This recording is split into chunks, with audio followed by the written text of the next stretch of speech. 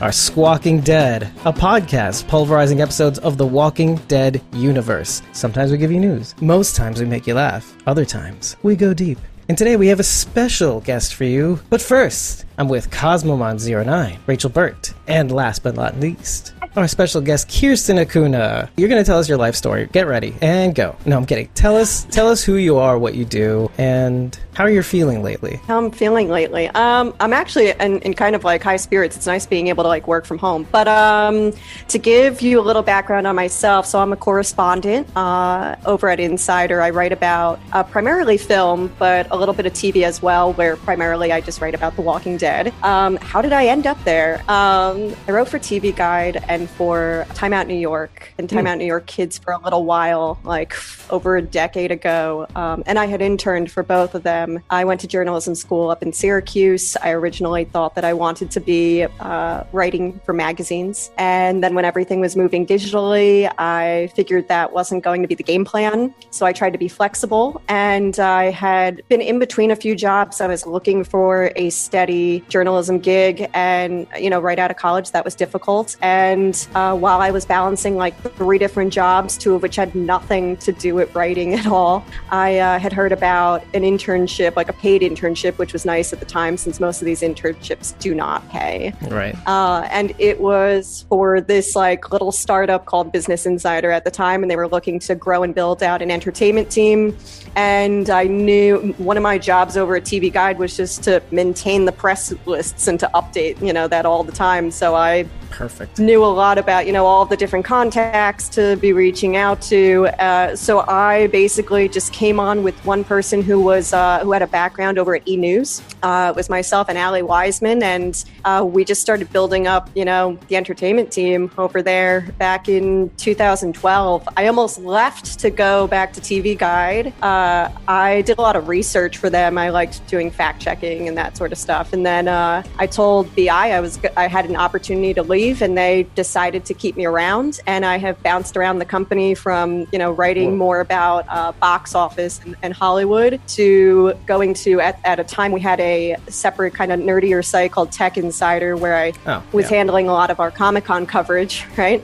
And then we folded that back over into BI, and we had started Insider as an actual website, kicking off. We originally launched that as a video platform, and we wanted that to then build out as a website. So now all of our entertainment coverage like really lives on Insider as of like January, February kind of.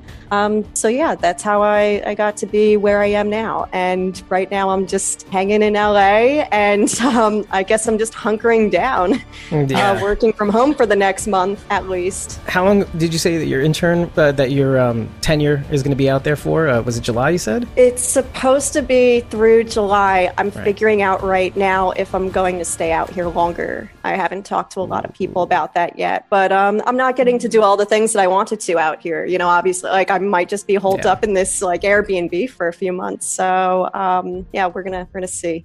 You're gonna get very familiar, even more familiar than you probably already are with Zoom, I suppose. Yeah, this was something that we actually just started using company-wide like last week, because we were just using Google Hangouts, and we were basically just Google Hangouts. Yeah. I think that's actually how we started out too, and then we realized, we can't do as much as we want to do with this. Like right now, if I just stop streaming or recording, it produces like several audio tracks that I can use to mix with different things, and it's pretty cool. But I think more people are using Zoom than they ever thought they would ever have to use in their whole entire lifetime. Like the DOE in New York City is using it for their classrooms. It's just insane. It's absolutely insane. It looks like actually the Walking Dead writers' room might be using Zoom right now. I was looking at one of the writers' Instagram feeds, and their video chat looked like Zoom. I could be wrong, but I think you're absolutely right. So I wanted to kind of also tell everybody why I brought you on too, because I'm sitting there doing the live tweet, sitting back on my chair with my little gut out and the phone like right on my gut, just scrolling up. I'm like, motherfucker, she did the research for the Japanese short swords. Okay, motherfucker, she did the translation already. Fuck, man, she's taken the pleasure of finding these things out for me. No, I'm being cynical because I am very thankful. After like my my notes now are like half of what they need to be. So when I watch every single episode, I just started a running doc at the top of the season where I just keep all of season 10 notes in there. It just is ongoing. Okay. So I can easily search through it. And I noted, obviously, like right away when I get the episodes every Wednesday. Usually it's Wednesday morning. And I went in, saw the characters, and I noted that I didn't know that they were Japanese originally. So I kind of crowdsourced over Slack, and I was like being careful, of who I was reaching out to. But I was like, hey, can anyone let me know what this is? And if you're maybe able to translate it. And I, right off the bat, like it didn't take long at all, maybe half an hour until one of my colleagues got back to me, sent it to a friend, sent it back to me and gave me a rough translation. The interesting thing is that they told me that the characters were broken. Like it wasn't full. They weren't full Japanese characters. And so I took what I learned from, a colleague's friend, sent it right over to AMC. And I said, hey, is Angela or can anyone at AMC confirm this? Instead of me just saying, hey, what's the Japanese message? I said, hey, this is what I have. Can you confirm that that's the phrase? And so I was like, just letting them know. I know what it is, kind of. I know it's Japanese. And they told me they were going to look into it, and they got back to me like really late Friday night Eastern time. Like it must have been 10:30 at the time. I didn't think I was going to hear back from them at all, because usually I'll take calls on Fridays up until 7 p.m. sometimes for them. And I just got to the point where I was like, all right, I don't think we're going to hear from anyone this week. And that was understandable because everyone was just going on lockdown. It was like the real zombie apocalypse. So I wasn't going to press. So I got that. The Daito and Shoto thing, I'm just a nerd, and I have read Ready Player One, and I just knew that from there. Okay. Because I was wondering that too, because there's a lot of character names that are named Daito, and so trying to search for this like just cold was really, really difficult. Yeah, Daito and Shoto are two characters in Ready Player One, and then they refer to themselves as Daisho. Big Little. Whenever I look and find something that I really like and something that somebody else has found, I just make note of whoever I got that from at least. It may even be a second source, but I'll credit it back. And definitely when we go into the blogs, usually I'll do an embed of the tweet. But if I can avoid doing that and bring you on instead, I'm like, here she is. I don't have to do shit. Let's keep going. I'm probably still going to do it. But, it's just a lot better when you have the genuine article. So I figured out, I just like shot in the dark. Why not invite her on? Stranger things have happened. You used to work in radio. You used to reach out to people directly all the time. I used to work in radio, and we used to just like randomly message like just artists, like music artists, like Coldplay and who the fuck were we interviewing at the time? It was like big names before there were big names. And then we had the Coldplay effect, which is kind of apt and ironic because they didn't interview with us like the first time, but when they started getting big, we dubbed what was called the Coldplay effect, which is like they pretended like we didn't exist. So fuck you, Coldplay. Goodbye. Anyway, so that's okay. At me. Should be like the running gag of the show. At me. That's your tagline. That's why. Yeah, that's my tagline. Yeah. Sorry, I'm trying to shield you guys. Like I didn't want to just have you on to be like, hey, can you say these things and explain how you came to those? I'm like, no. That's not how this works. The way this works is that you have a fun time having laughs and going pretty deep into the episode and how we feel about it and what we think moves around it. And so give people a different experience. My stupid face. So.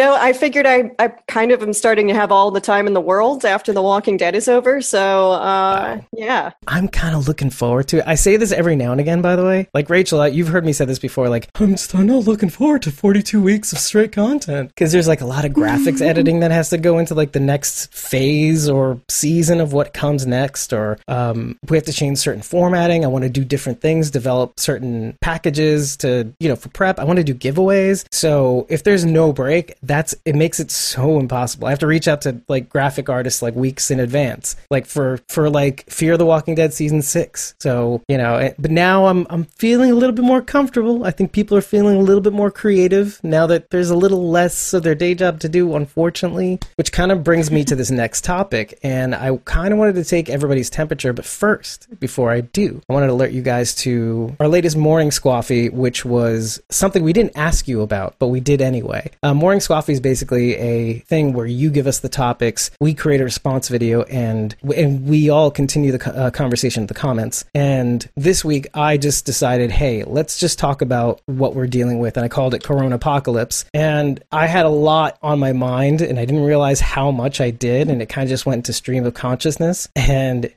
was super boring.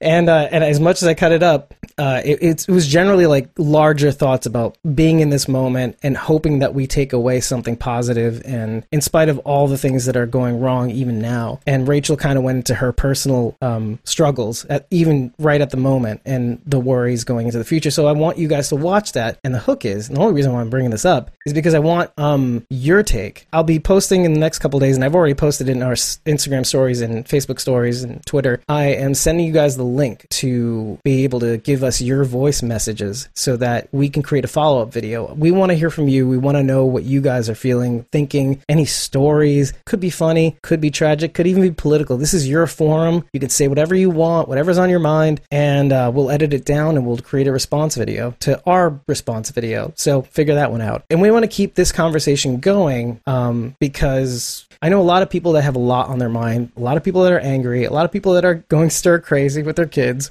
And we want to just give you a forum to be able to air that out publicly, for our benefit. No, I'm kidding. We don't get any money.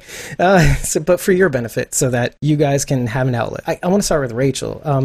You did the video with me. How have you been the last couple of days? Because this is like the first few days since you've had to close your shop, basically. Yeah. Yep. I had to close down on Monday. I mean, obviously it's going to impact me in a very negative way. I don't know how bad it's going to be until I know for sure when I can open back up. I'm hoping after this big long break, I've been talking to my clients about it for a while now, and everybody that was coming in this past week anyway says, oh, thank you so much for being open. Everybody's closing. I'm so glad you're here. And I'm like, well, I'm here till they tell me I can't be. And then all of a sudden I wasn't allowed to be there anymore. So we kind of knew this was coming. It didn't totally come out of nowhere, but I'm hoping once all this clears up and they say, okay, everybody can resume life as normal. I'm hoping once I open the shop back up, people are just going to like flood in. I'm hoping like the first month that I'm back open, I can make up for everything that I lost, hopefully. And hoping, landlords, my landlord, everybody's landlord can be a little bit,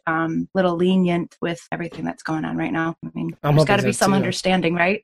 Yeah, because if everybody's kind of suffering on the same plane, like we all kind of go down. I mean, I'm just hoping we don't start hearing about people like losing their, homes and stuff like that. So and that's kind of like why I wanted to keep this conversation going, because I kind of wanted to keep a pulse on if that is a thing, because you may or may not hear those stories in the shuffle. So I kind of wanted to at least take people's temperature. Like I already have personal friends who in the food service industry and people who bartend, they're already trying to look for unemployment. They're crashing the unemployment website. They're getting hung up on the phone call. Yeah. So, I want to just keep their stories up and live, and I want to hear from them. And I'm checking into a lot. I'm checking with you, Rachel, at least. And then I'm checking in with a couple of like singer-songwriter pals that I used to when I was doing singer-songwriting in the New York City area. So I'm trying to keep in touch with them. They're doing like these really cool things where they're playing concerts, like little live stream in-home concerts with like a Venmo account on their keyboards or their guitars or something. And it helps. It has helped. I mean, it inspired me to like give. And that's the thing. I mean, for people I just don't know who can afford to give though. Like I would love to contribute to somebody struggling, but then at the same time I go, wait, no, that's me. Yeah. I'm that person too. Yeah, because my wife and I, we are managing. I'm getting more work than ever now, and because I work in IT, and she works in the DOE.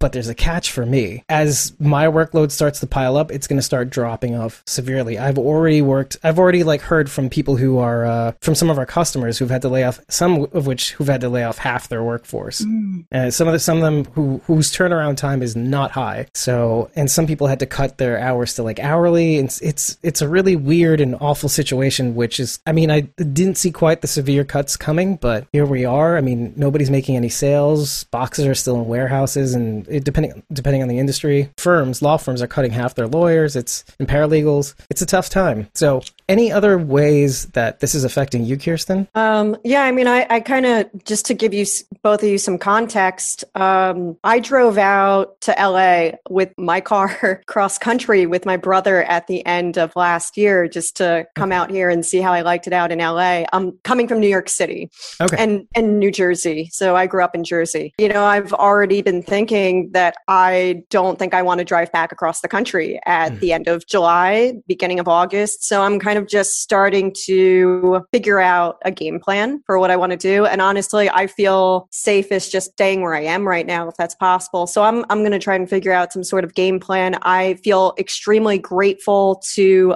work for a company that has been very proactive, where we've been working from home since, honestly, I was told on 3/6 that I could start working from home because I had gone to an event at Disneyland, and I don't think anyone was then excited about me like being in the office, you know, after going to Disneyland for something. And even I was nervous going there. I had said to, I had reached out to Disneyland PR, and I was like, look, I'm not looking to necessarily write anything, but I'm just wondering if you guys are taking some precautions. And I really didn't hear anything back. Didn't make me feel better about going to this press day it was for a vendor's campus. And so you heard it here first. I'm kidding. they gave us well, we've written about stuff since, you know, and all, but they gave us some Purell that day, and this was before everything, you know, started to close down. So I wish that I took more of the Purell, but this is currently the only Purell I have, that my Disneyland Purell. So you're following those instructions to the letter. It's like a pea-sized amount. Yeah. Basically, I'm just trying, because no one has any out here. It was, you know, the last thing I did out here for us, because I also write about Disney. I write about superhero movies and stuff. So the last thing I did was go to Mulan and and see that. And that was 3/9. And I was also around a lot of people on that day. So I've just really been trying to, you know, keep to the 14-day thing now since 3/9. So that's still like tomorrow. Hopefully then I'm okay. So I've been thinking about that, but I'm also fortunate enough to be in a position where I can, you know, give to some others. So I've been trying to find, you know, like Feed America, Broadway Cares, because I'm a big, like, I love just going to Broadway shows back home. And it's insane to see just all of that shut down right now.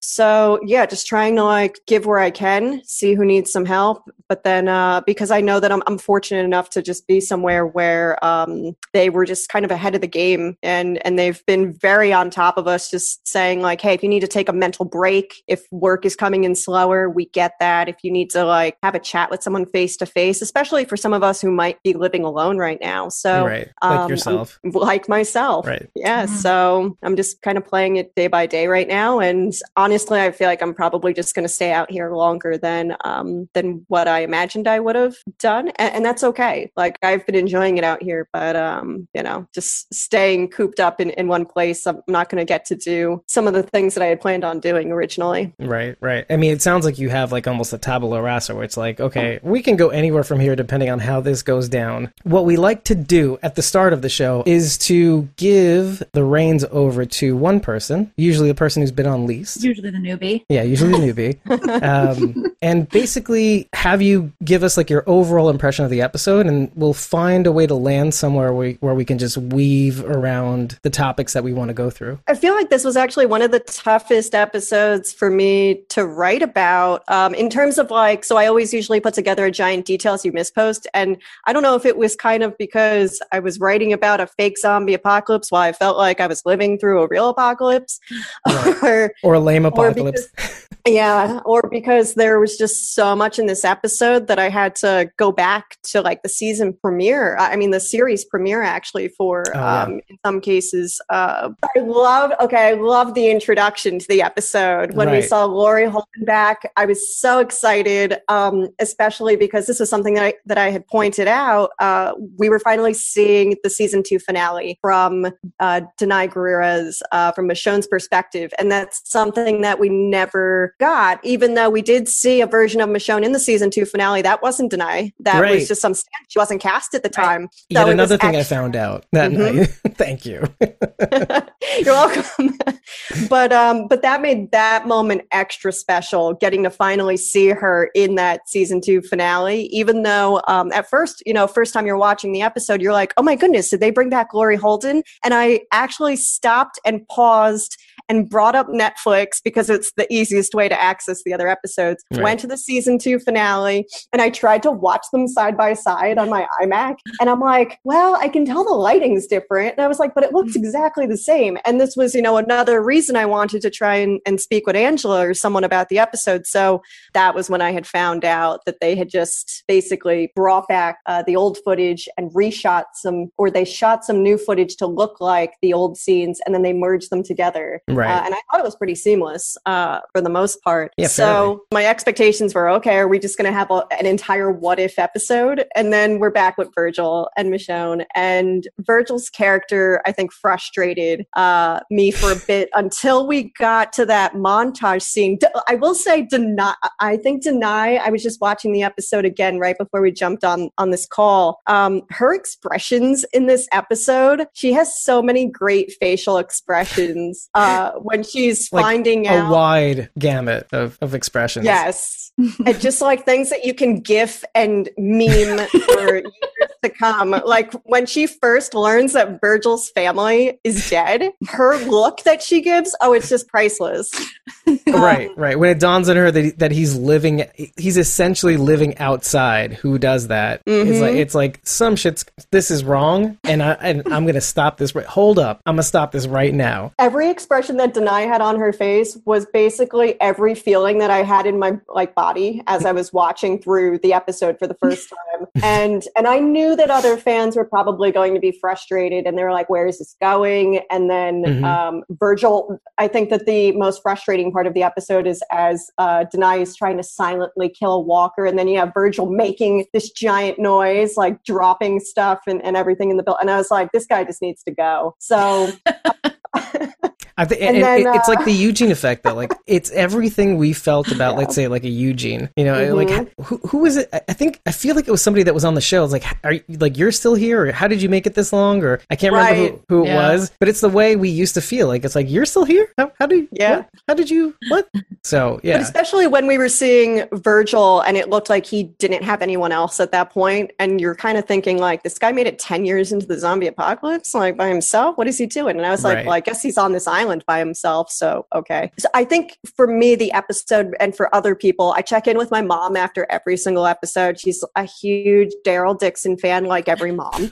And let me see if I can actually just read her yeah, take your time. We're recording now. So we just started a family chat since, that's great. Because we're all in quarantine and we're all in different spaces. But she always gives me like her 1-sentence review of really? Okay. Walking Dead.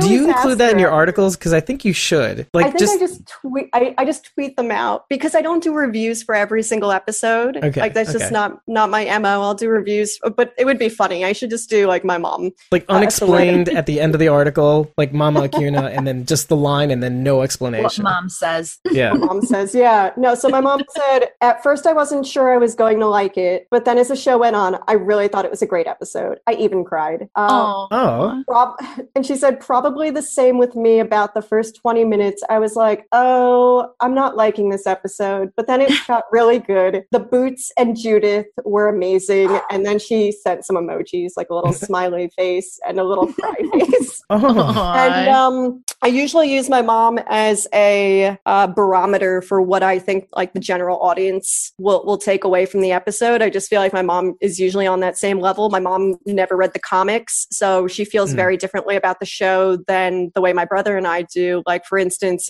we were so excited when Negan was coming onto the show. And then my mom, we couldn't understand for the longest time at first why so many people were upset with the season 6 finale, season 7 entry. And then so we went to our mom and we were like, like, how did you feel? And she was like, I hated it. I thought it was too, and all. It's and I was like, wrong. oh, okay, Yeah. this makes sense. I got it. So I always check in with her because I feel like I'm just too ingrained in this universe where I just have such a different perspective of the episodes. So just to kind of give you a thing though, like the way our podcast started off is you had Carol, which had extensive comic knowledge coming into this, like, season 2 or 3, and then, rewatching, getting caught up by season 4. And me, I started from the beginning just watching. I had the opportunity to read the comics, but I said, no, this is good. And then I just continued watching the show. So when we met in season 8 to do this podcast, I met knowing full well I cannot read the comics now because I need to represent that part of the audience. And she would just keep going. I wanted to be that perspective of somebody who loves sci-fi horror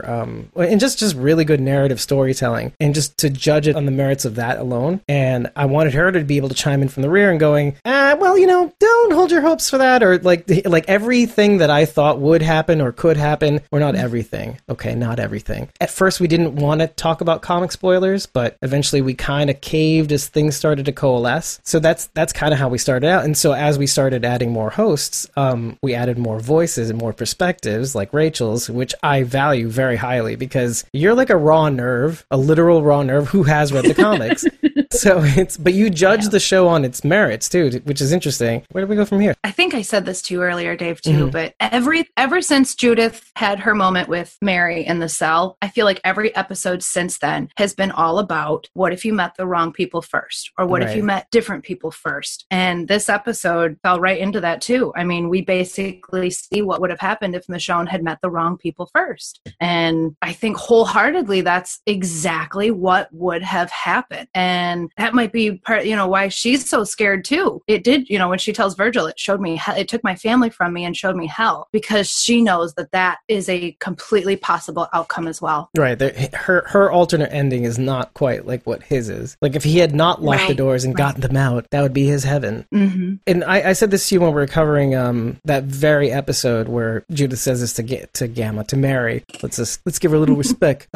She's Mary. I kind of backtracked and I realized, okay, at least the second half of the season, but I think the entire season, or season 10, maybe the entire series, series, kind of illustrates, okay, what if, you just met the wrong people first? Like, you can go all the way back to the Saviors. You just met the wrong people first. And how that looks like and how it turns out. But there's a whole other factor of this too, like, because shit does happen. And this episode is kind of an exemplary of that. Like, even though Michonne found the right people first, or made the right decision first, or took a chance on Andrea first, when it seemed like she was so down the hole that she wouldn't, her life still had their ups and downs. Everybody around them did. And all those things led to different outcomes. And this episode is definitely one of them. Like, you go backtrack this entire episode, if things didn't go down the way that they did, as awful as they were with Virgil, I'm not 100% certain she would have found the etching of her and Judith on the iPhone. I'm not 100% certain she would have found the boots. So it's just one of those things that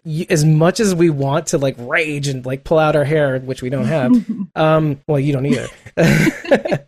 If things didn't go down the way they did, she would never have known that there was a possibility, something that she wrote off a long time ago, that Rick was alive. So it's a mixed bag. The Vision Quest, I felt like it served a few purposes. And one of them I was very excited to see on this episode, for the reason that I think that The Walking Dead has been trying to get across this point of what if you didn't join up with the right people for a while. And I just don't think that they've really never sold that story to the viewers until maybe Sunday's episode. They tried to do it when they brought back Morales. Yeah.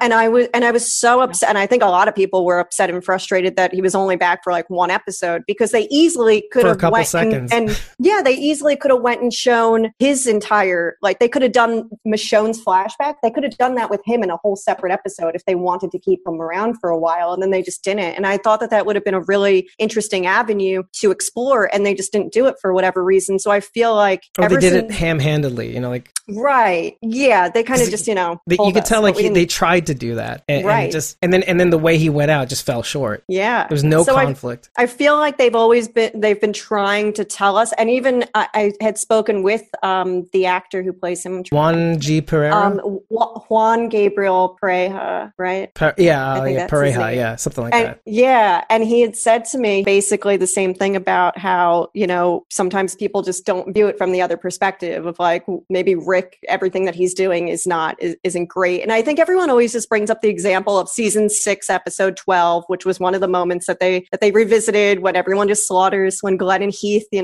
kill some of the saviors and they're killing the saviors in their sleep. And I just don't know if The Walking Dead has ever really gotten that point across. And one of the writers, Kevin, I'm gonna mess up his last name, I think. Diebolt, yeah. He had said to me that this is something that they always discuss in the writer's room. He was like, we always kind of joke about, if there is a real apocalypse, make sure you don't have someone named Rick in your group, or he'll Yeah.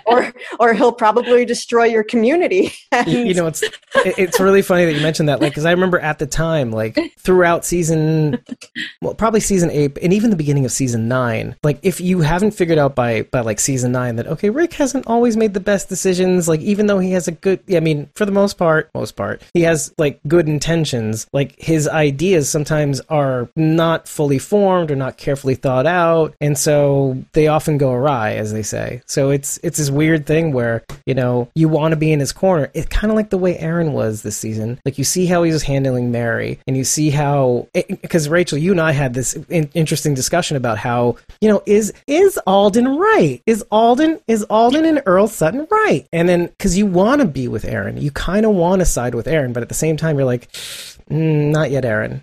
And the clip was called "Not Today, Aaron."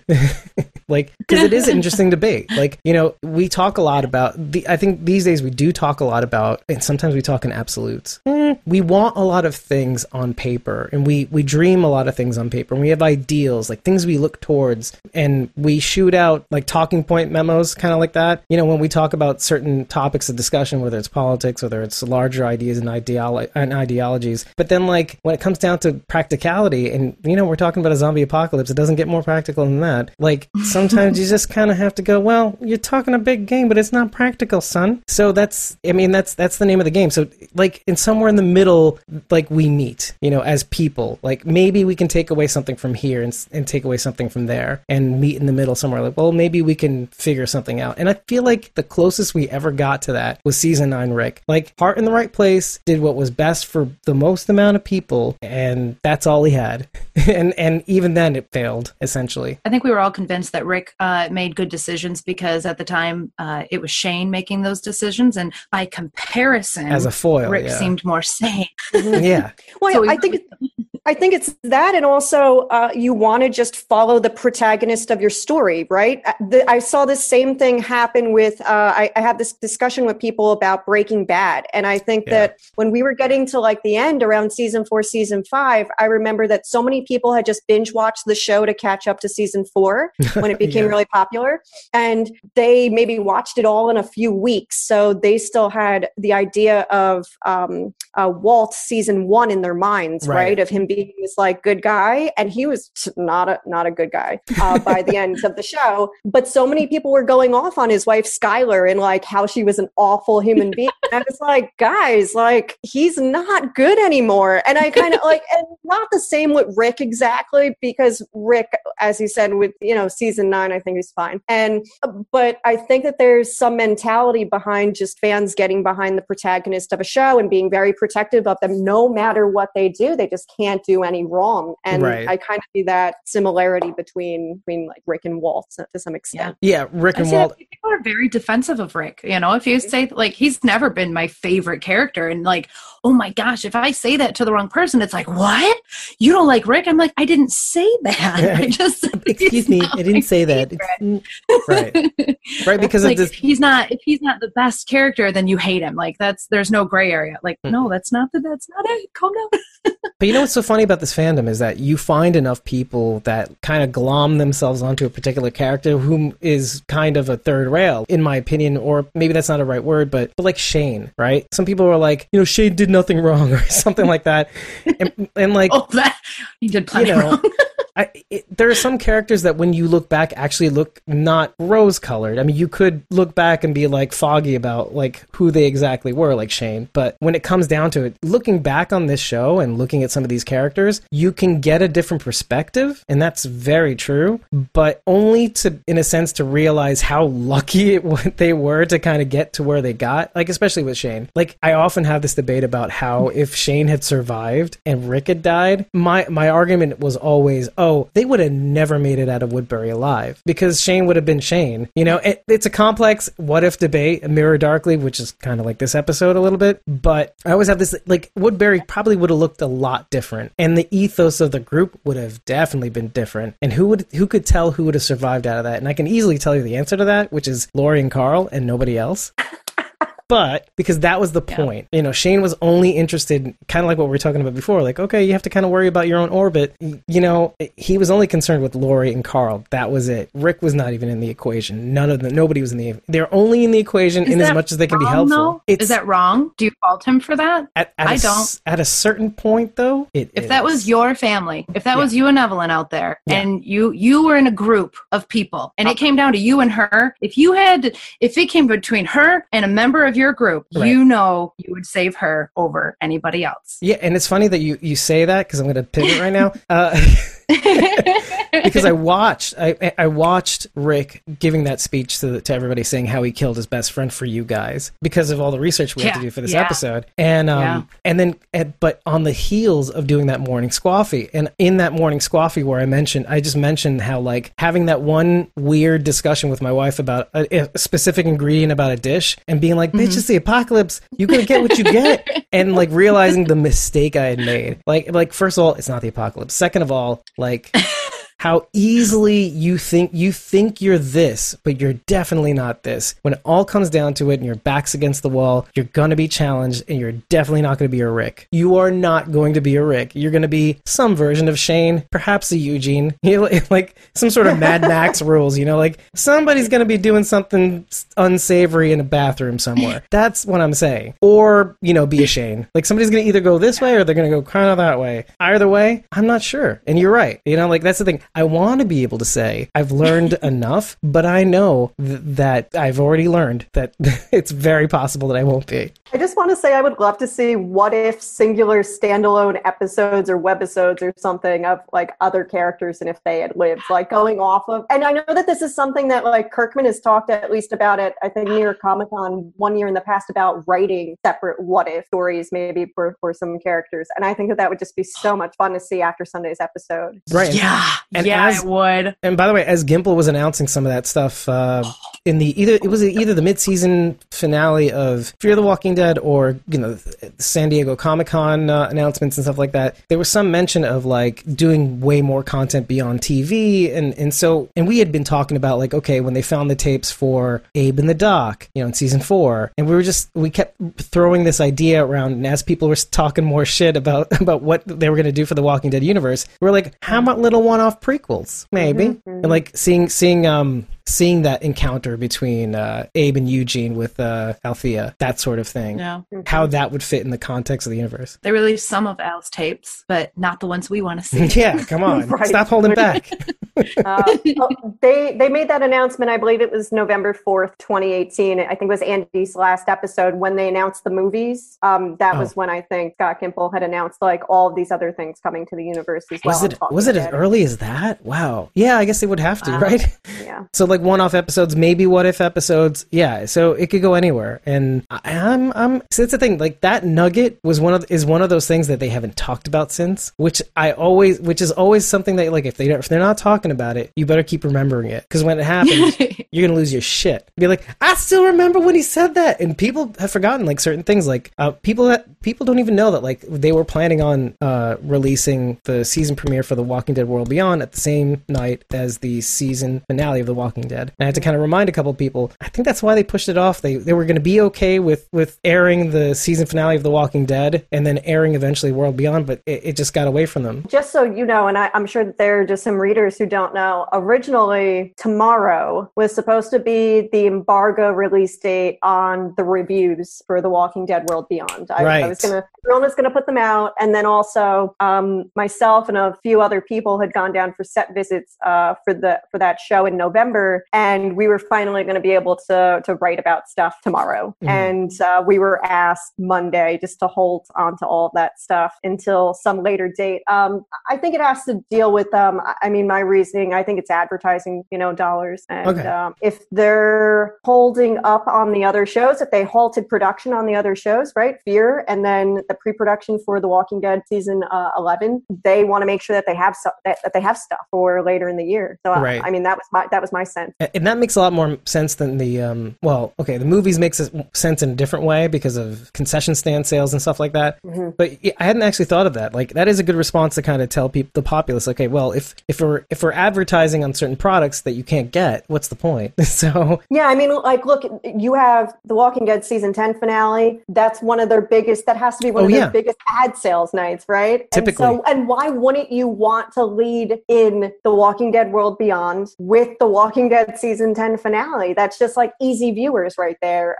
For a show that may, like, if you're leading in with Fear the Walking Dead or anything else, like, it may not get as many viewers. So especially for something that's supposed to be a limited 2-season series. So that just it didn't make sense to me also to just not air the two together. So, and I don't should we tell Rachel about the other news then that was announced today? Yeah. Speaking about things etched into our minds. Earlier today, I had heard that there was going to be something announced at some point. And then you're looking more worried by the minute.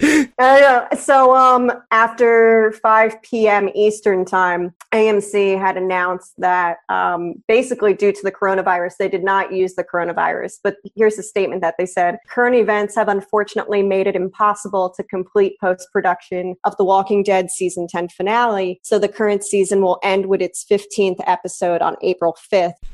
They will air the Walking Dead finale at some time later, no date given, on the network as a special episode. And they released this like cool artwork of Daryl among a sea of walkers. And what might look like a whisperer too, by the way. Yeah, maybe behind him it does look like a whisper over his shoulder. And, some people were like, oh, is this because, again, of ad dollars? I think some people were skeptical of the post-production thing, that people were like, oh, isn't it finished? And then Greg Nicotero, he took to Instagram, and he, just to give people some context, and he had said, post-production, for those who are curious, involves VFX, music, sound mixing, and sound FX. Right. This process usually goes up to about 3 weeks from air date. I'm finding out about this at like the same time you guys are, and it's disappointing, but the episode will not disappoint. Be safe, everyone. And someone else who works on Aaron McLean, who actually works as a VFX supervisor on The Walking Dead, he had also took to Twitter just to say something very similar to Greg about how they're working on post-production for, months after filming wraps. And, so for anyone who was trying to say like, oh, I don't know, I think they're just holding off on this complete episode. Like, this is what Greg and other people have said. Right. As the weeks go on and it gets harder to reach that air date, you kind of want to cross that finish line, but as much as you want to release a properly finished product full with like ADR effects, VFX, all the bells and whistles. And sometimes you're going to fall short. But I think the idea is actually a good one, though. You sort of end the season with 15 and then have this like big, they could make a fanfare thing of it where you have the TWD special into The Walking Dead World Beyond and make a night of it. And then, you have a better product by the end of it. You can tighten some screws. You can polish the studs and all that stuff. And then you can get even more advertising dollars and then jump right back into all the other content too. So it could be potentially better. Let's be the writers on the show. But if they really wanted to be smart, they could just title it like The Walking Dead World Beyond X TWD or something like that. Like TWD with TWD WB TWD. like some sort of weird special. Come up with the hashtag and we'll tweet it out at at both AMC and the Skybound people who are tweeting all the time. And right, it's going to be very hard. Will latch onto it. Yeah, exactly. We'll figure it out between all of us. We'll think of something. What's interesting about opening up with that scene in the beginning of the episode is that it's almost like as if they kind of go into it and then they rip you right out of that scenario. Which of course they have to do that because they're like they want to give you the what the fuck effect. They kind of want to go, what did I just watch? What type of torture porn shit did I just watch? Is this where we're going today? Is this what we're going today? This is not what I ordered. This is not what I want. I don't want Andrew to die. Okay, some people did want Andrew to die at the time. People, get over it. But when they pulled back and they finally went into the Vision Quest, which I don't know why I didn't think of it as a Vision Quest at the time, but now we're calling it that. I wasn't calling it that at all. Actually, I wasn't either. It just the what if scenario. I was calling it Through a Mirror Darkly. Like I was like that Star Trek Enterprise episode. I think the Walking Dead team were referring to it as like the sliding doors effect, like the Gwyneth Paltrow film, and that was what I had heard. Yeah. I mean, there's the butterfly effect. There's the, sliding doors. On the surface reactions, like Rachel, on the surface reaction when Michonne started tripping out, because I can see a lot of people having mixed feelings about this. Like, were you like, what the fuck is this? Or were you more like, okay, this is kind of cool? Well, I kind of figured something was going to happen because she passed out twice for no reason. And obviously something was going on. So after the weird water dripping and as soon as she bit into her apple and then woke up and the apple was gone, I thought, oh shit, he drugged her. So I was kind of waiting to see what was going to happen. I didn't know what was going to happen. And then all of a sudden the floor started doing this. And I'm like, oh shit, they're going there. Okay, we're doing this. Everybody hang on. Hang on tight. Yeah, Michonne's going on a ride. Hang on tight. We're going someplace that we've never gone before. This is fun. I love the show. I watch a lot of TV, a lot of shows. And I say it all the time. This is the only show that keeps me guessing. Like after 10 years, I still have no idea what to expect. Well, what did you think about that moment? That right when things started to go down? Because you could be like, oh, this is hokey. What the fuck are you guys doing? So I'm looking at my notes because I'll take notes in real time as I'm watching the episode for the first time. And so sometimes and I'll timestamp the minutes. I have a WTF. And I was like, WTF was in the food. And then you go back and when you're watching the episode for the second time, you realize, oh, he's picking those flowers and all that stuff. And I was like, oh, okay, I got you. And then when Siddiq came back, I was like, oh my goodness, because I thought Avinash did such a great scene there. And then as soon as I realized that they were doing a what if, I was just set. I was like, this is everything I've ever wanted to see because I've always, as we were talking about earlier, I had wanted to see, or I wanted people to see it from the other perspective, from the other point of view, the story. I'm a big Lost fan, and I was a big fan of when they did the episode of showing like the other 100 or whatever days on the island, and I've wanted to see others? That on the others, exactly. So I wanted. There was a vibe of that too, by the way. Yes, even on the island. On the island, yeah. And so I was all in on this, and something else that I had noticed upon multiple watches was I don't know if you guys picked up on this too at all, but I thought that there were these little seeds planted for where her mind was going to go, like in terms of what episode she was going to revisit. So there was a moment early in the episode where Virgil says the word clear, which is the name of episode 312. And then save me some time. And Michonne revisits the backpack moment. And if you go back and look at Virgil when they're walking across the island, he has a very similar backpack that he's wearing to that hitchhiker, also in that same episode. And so I thought that those were little things that maybe would have stayed subconsciously in Michonne's mind to bring her back to those moments of guilt that she had felt bad about in the past. Oh yeah, and look at the references to orange. She's wearing kind of an orangey top. The cot that they find in the room is orange that they use as a shield. You'll see different scenes with like there's like an and this is like a film thing where you see like something orange is in the scene always, or I don't know about always, but often. which, like you said, and that makes a lot more sense. Keying that into how that plays into her vision quest makes so much more sense now.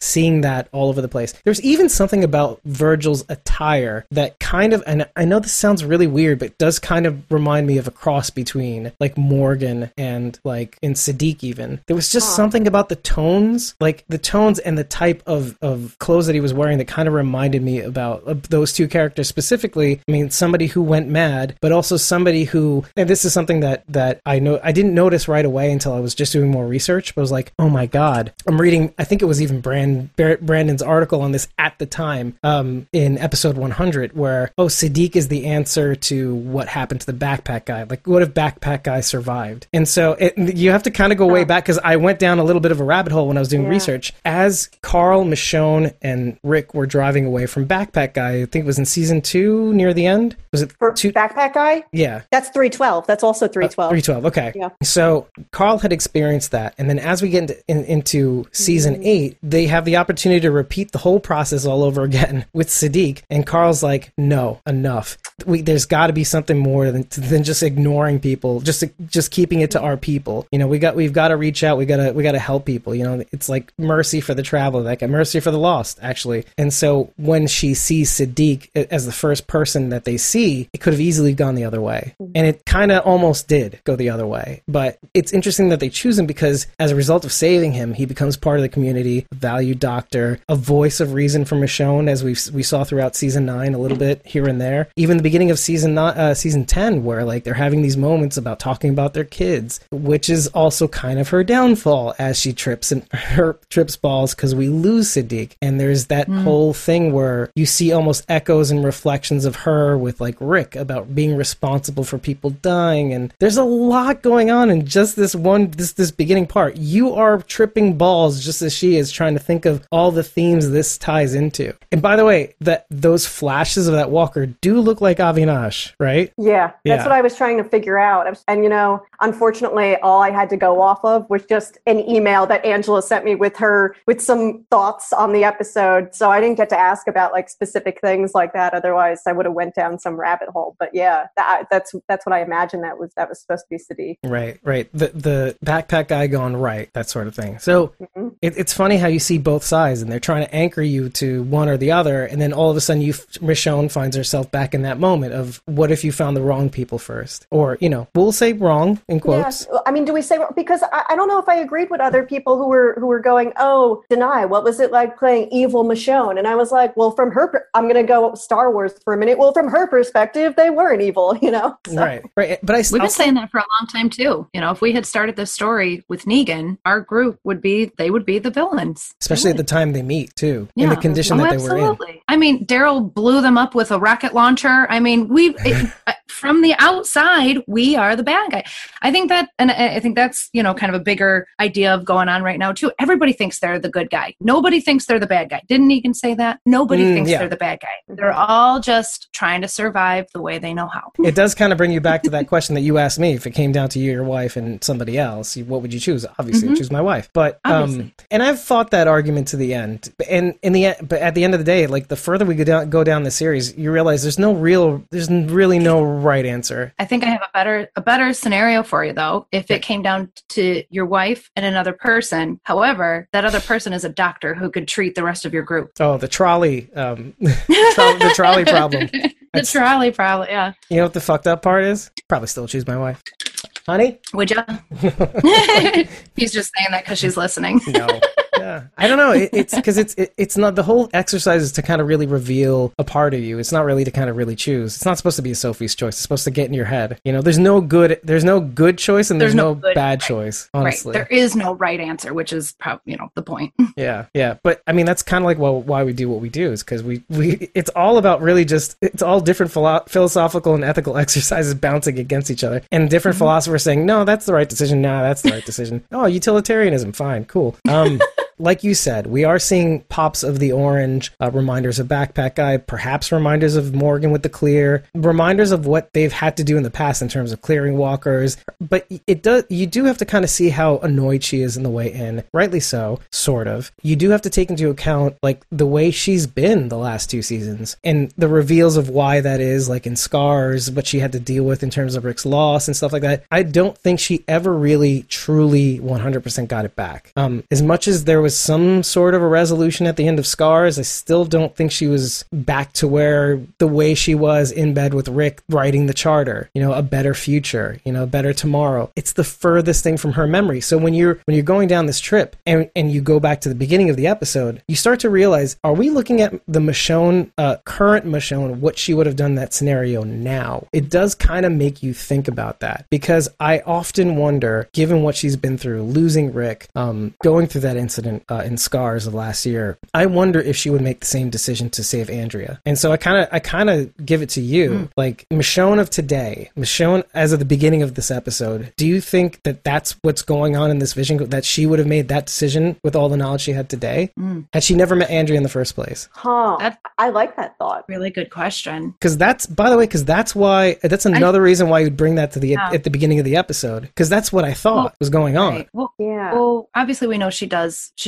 obviously, rescue Andrea, because we saw how that played out. But Michonne now, well, and that would be, man, gosh, find words. I'm looking up because I want to look up and revisit, now having heard your interpretation of this. I want to revisit, and I asked Angela specifically, like, why, like, what is the what if sequence supposed to mean? And I wonder now if her words ring differently because of everything that you said. So because of course she's being cryptic. Let me bring this. She's me in high school. Right. Here, hold on. I'm just going to read through this and see if this helps go along with your theory at all. She said, so this was from Angela Kang. She said, for Michonne's last episode, we found ourselves thinking a lot about her character and who she is at her core. She's made some hard choices along the way, but overall her arc has bent her towards other people and mercy over pure cold pragmatism. Yes. Like, I can't read. When Michonne came into the show, she was a good Samaritan. She didn't have to help Andrea, but she put herself at risk to save a stranger. But at other times, she's denied help to strangers or even attacked them. So we thought it'd be interesting to explore a parallel universe story that's taking place in her mind as her values are tested with this complicated character, Virgil, right? Right. And that's all that she really gave me. Doesn't help to totally answer. Probably going through what she did, helped her remember who she was at her core too. Maybe if she hadn't gone through that, when she stumbled upon those 2 people, it may have gone differently. You're saying at the end of the episode? Yes. Okay. At the very end of the episode, if Michonne had not gone through her vision quest, she may have passed those people up.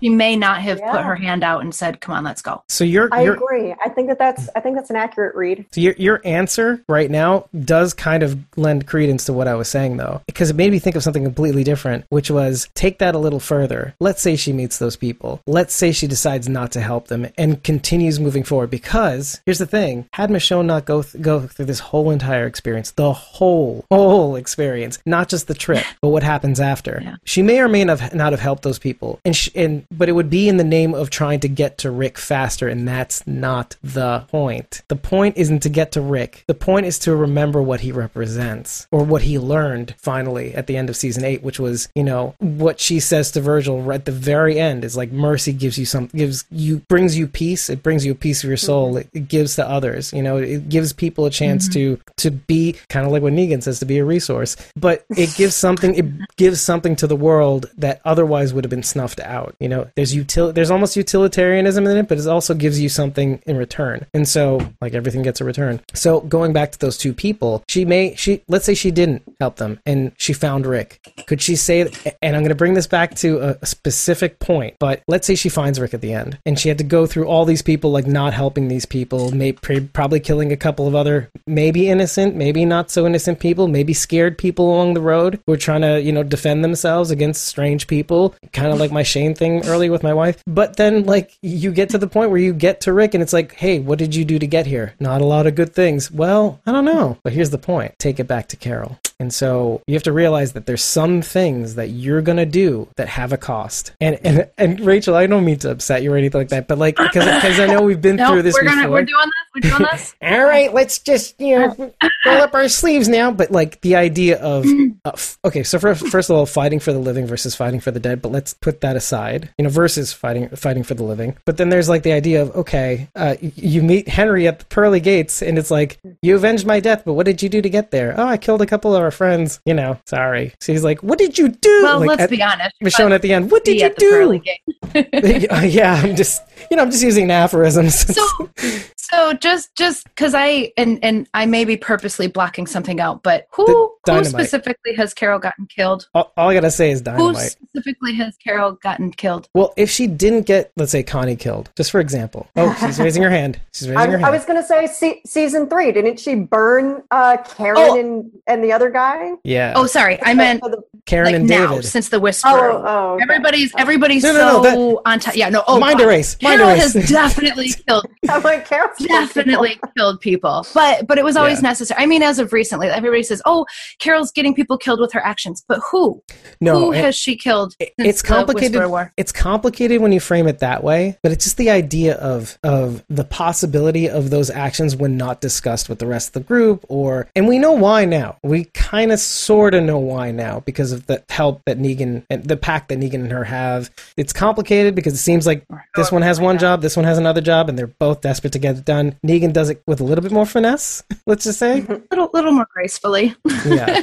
I mean, like we said, Negan be Neganing. He doesn't care about breaking a few eggs to make an omelet. But in a sense, Carol has never been has been sort of different, but not that much different in the past, in certain examples. But the whole point being that, like Daryl says, I thought we were past this shit. You know what I mean? That sort of thing. And I only bring it up because it's a good comparison to make because of the type of character Michonne is running towards and the kind of character she almost became several times in the series. Several times she, when she decided not to put down her sword, looking at it on the mantle and saying, am I going to pick this shit up? I don't know, maybe. And her putting Rick down a couple times as he was making his Rick Tater speeches on the streets of Alexandria, that sort of thing. And so them kind of playing off each other, both of them pulling the other back from the brink, that sort of thing, which is kind of why we want to see them back together because, they're like the yin to the yang, that sort of thing. Like at certain points they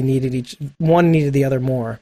So going back to Carol, it's kind of like, well, one, she doesn't have that kind of person. We thought it was Daryl. We're not sure. And the good news is that Carol seems to realize this by the time we see sneak peeks as she chooses to self-isolate again or something. However, it's just a really good foil to, it's a good way to kind of compare the two. Like what are you running towards? Who are you fighting for? And what is it worth if at the end the other person's not going to be able to look at you the same way or something like that? And who's Carol's other person? That's a whole other herself. I thing. don't think she has another person. Carol's going rogue. She has herself to be accountable to. That's it. But you know what? Daryl's going to be upset when he finds out that Carol hid this Negan thing from him. They talked about this in the cave. Yep. He said this is the final thing, right? This is and he's like, don't bullshit me. You can't bullshit, and yeah. And again, we say all this because we are concerned. We might as well talk about this now. But I had said all throughout the season, if Carol's going to be doing this, let's say if Carol kills Alpha, which in the end she didn't, or she sort of did, which is very interesting to kind of point out. There's something in her that will not. The cost might be too high, and B, I don't know if this is going to give her what Michonne says at the end of this episode, peace. And so we're the sneak peek in Talking Dead. She's hearing Alpha's voice in her head now, even though she's long gone, or not that long gone. And so now I'm wondering is this how the cost, the form of which that cost is going to take? We've already been seeing that cost earlier in the season. Carol was having visions, right? She was having having visions of Henry. And, this yeah. isn't the first time that we've kind of seen her going, like, it's not all there, right? Right. And then we had the callback to what was Carol's suicidal moment in the comics, where she's, in the past few episodes, where she was, the walker was, and then she was like, is it worth it? Like, after she was slapped by Yumiko, and she was just, at a really low moment. So she's very fragile right now. Right. She's on like a knife's edge in terms of where she can go right now. I think she's ultimately like I think the default state for her though is very strong. Like she's too stubborn to kill herself. Like she's too stubborn to let somebody else take her life or something else. But where does that leave you? When you can't off yourself and you can't live with yourself, like what is your life? And that's why I kind of wanted to compare it to Michonne, who goes through this hard thing that she wasn't prepared to have to go through. It's all well and good when you bow to your id, let's say. It's all well and good, because I think all of us would do that. Rachel, when you said it, I never believed it more that I would do the same thing. Like, Rachel, when you compared yourself, like, if that was my son and, et cetera, that's how I would be. And I'm like, you're right, because that's what I would be too. And I never learned it more than last Sunday. So, but that's the thing, like, but when you see this hard lesson that Michonne is, not lesson, but like more like peek into what could have been if she would have just not bothered, and how that life could have gone a whole different way. She learns this really, really tough lesson even after the high's worn off. Like she has to actually grapple with this in real life. And how am I gonna? It does kind of bring us back to this coronavirus thing, because how are you going to react after going through this incredibly difficult financial, like life or death potentially ordeal? Like who do you become after this moment? What do you decide to do after this moment? Are you going to go back to that daily malaise? Are you going to go back to sleepwalking, folks? And so we do see that she makes these really, really crushingly difficult decisions right after this trip. And so I like to compare it to this moment, because like I'd like to think that we would make similar decisions, but we wouldn't. I meant to look those two up, but I didn't just yet. But who do either of you know the two actors at the end of the episode, the girl and the guy in the cowhide? They both look very familiar. I know that I have seen them both in other stuff, but I can't place their faces. I do. I want to say one of them is from a Netflix series. Yes, and King one Batch is one. I'm not sure who the actress is. I have it, actually. I recognized her more than him. Her name is Brita Wool. She was on Mr. Mercedes, but I'm sure she was in other things too. Oh, she's an actress, writer, producer, best known for roles as Lou Linklater in the audience crime drama series Mr. Mercedes, and Faith Duluth in Lifetime Hulu drama series Unreal. Her major film credits include AWOL, XX, Automatic at Sea, Erasing Eden, and Craters of the Moon. I know her from Unreal. Okay. That was a great show. Was that a Hulu one? I don't know. Yeah. And she was also, oh my gosh, she was on an episode of Black Mirror. Oh, was she? Oh, yes. Wow. What? She was in my favorite episode, San Junipero. Oh. I'm trying to remember that episode. Okay. What was that about again now? I'm sure. And she's ladies, on Glow? A love story. They do. They go in like a little VR world, and that's where they like live. And then like after you die, you like stay in this little virtual world. You're conscious. That was an excellent episode. It's probably one of the best episodes. If not one of my favorites. It's in the top for me, like top 5, even though there's not that I also enjoyed, right. Well, they've done more. I like the original Black Mirrors the best, like the UK ones. Oh, and yeah. And then we have Americanized it. Well, the writer and creator is still the same guy. They just are they more popular actors. They seem totally different. Like the feel, the layout, the lighting, everything feels totally different in the second 2 seasons. Yeah, it's got they probably had an American production company too. Yes, thank you. Yeah, she was also in Glow. Yes. Those are the two people that you're introduced at the end of the episode. By the way, I wasn't 100% certain that was him too, because I think his career has gone such an interesting trajectory too. I'm not wrong. His facial features have changed. Like he's gotten more. I mean, he's grown. He's gotten older. I think he started out in YouTube, right? Or no? I think Vine. Yeah. Yes, that's right. On Vine. On Vine. He was a Vine star. Yeah, he looks like one of the kids that Silas and I watch on those React videos.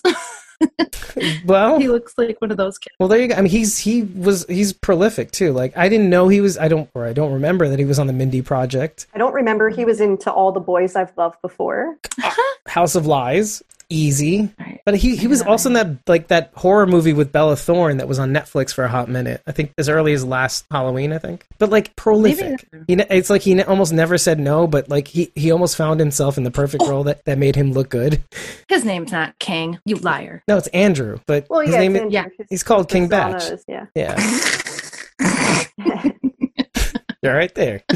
Did you want to add to what you were saying before? Like just noticing that at the end, like those two actors? I they were familiar. familiar, and I like, you know how I like to keep track of details. Okay, so there's a couple things, like the apple being a recurring theme in the show, in the episode, but it does hail back to moments that we've seen her eat an apple with Rick in the bed. I think it was like That this was one of my favorite moments, yeah. Yeah. Do you want to describe that? Yeah, I can't remember which episode it is off the top of my head specifically, but I recognize that because I put together like an entire Rashone timeline at some point, and I was like, oh yes. So there's a morning, and I just think of it as being like one of the happiest moments of Michonne's life, where she goes, reaches out, wakes up in the morning, Rick is, next to her in bed, reaches out to this apple that's on a table, takes a bite out of it, and then he goes and feeds it to Rick, and he takes it, but she like looks at it before she bites into it, and it just seemed to really mirror exactly the moment that we see on a Sunday's episode where,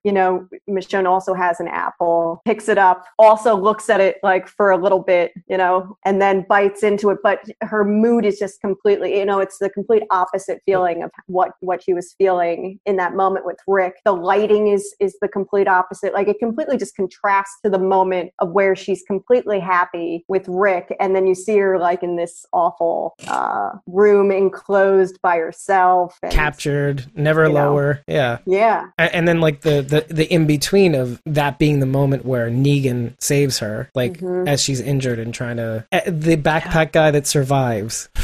Yeah. And then you see that moment where he tosses, or Laura is the one who tosses her the apple. And then, and she also, again, is looking at it like, what the, okay.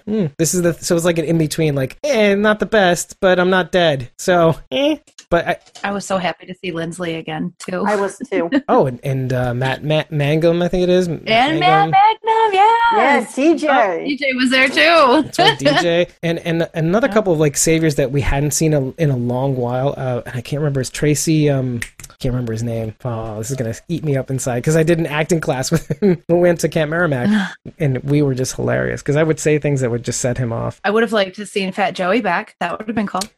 Yeah. That would have been a really interesting choice because would Daryl have run across him yet? I don't know. I don't think Fat Joey was the savior who was ever really allowed out on the road because I felt like he was their Eugene, True. right? Yeah. True. Yeah. Just yeah. it would have been funny because he like had such a like surprisingly big following. Like people loved Fat Joey. Poor upset back when would he be was cool. killed. Yeah. Fat Joey deserved better. Hashtag. Right. Can you imagine like out of context? All right. So I don't know about you guys, but so when Michonne was locked in that room and the food was in there and the people on the other side are telling her like to eat and stuff, like my first thought was, don't listen to these people. Like they're in on it. Whatever is going on, they're in on it. They want you to eat that food. Don't eat it.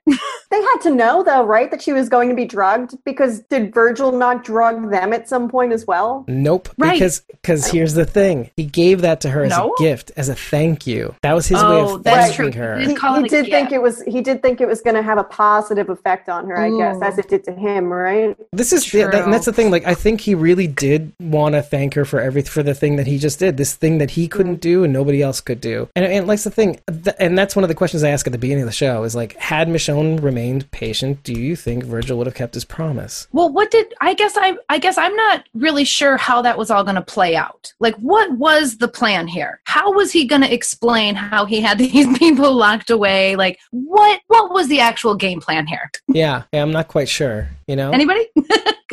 I'm not sure how that was going to work out in his favor ever. The one thing I will say is I think he always had planned to give her this gift in exchange. I think it's just when and where.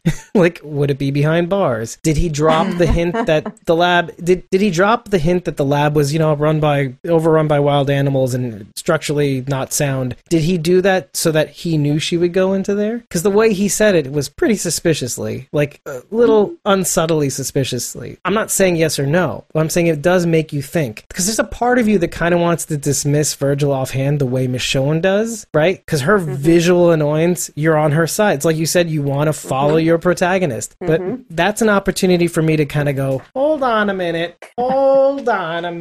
Like as much as like at the end of the end result actually is that Virgil is like a little out of it, right? Anyway, so who knows how that would have gone down?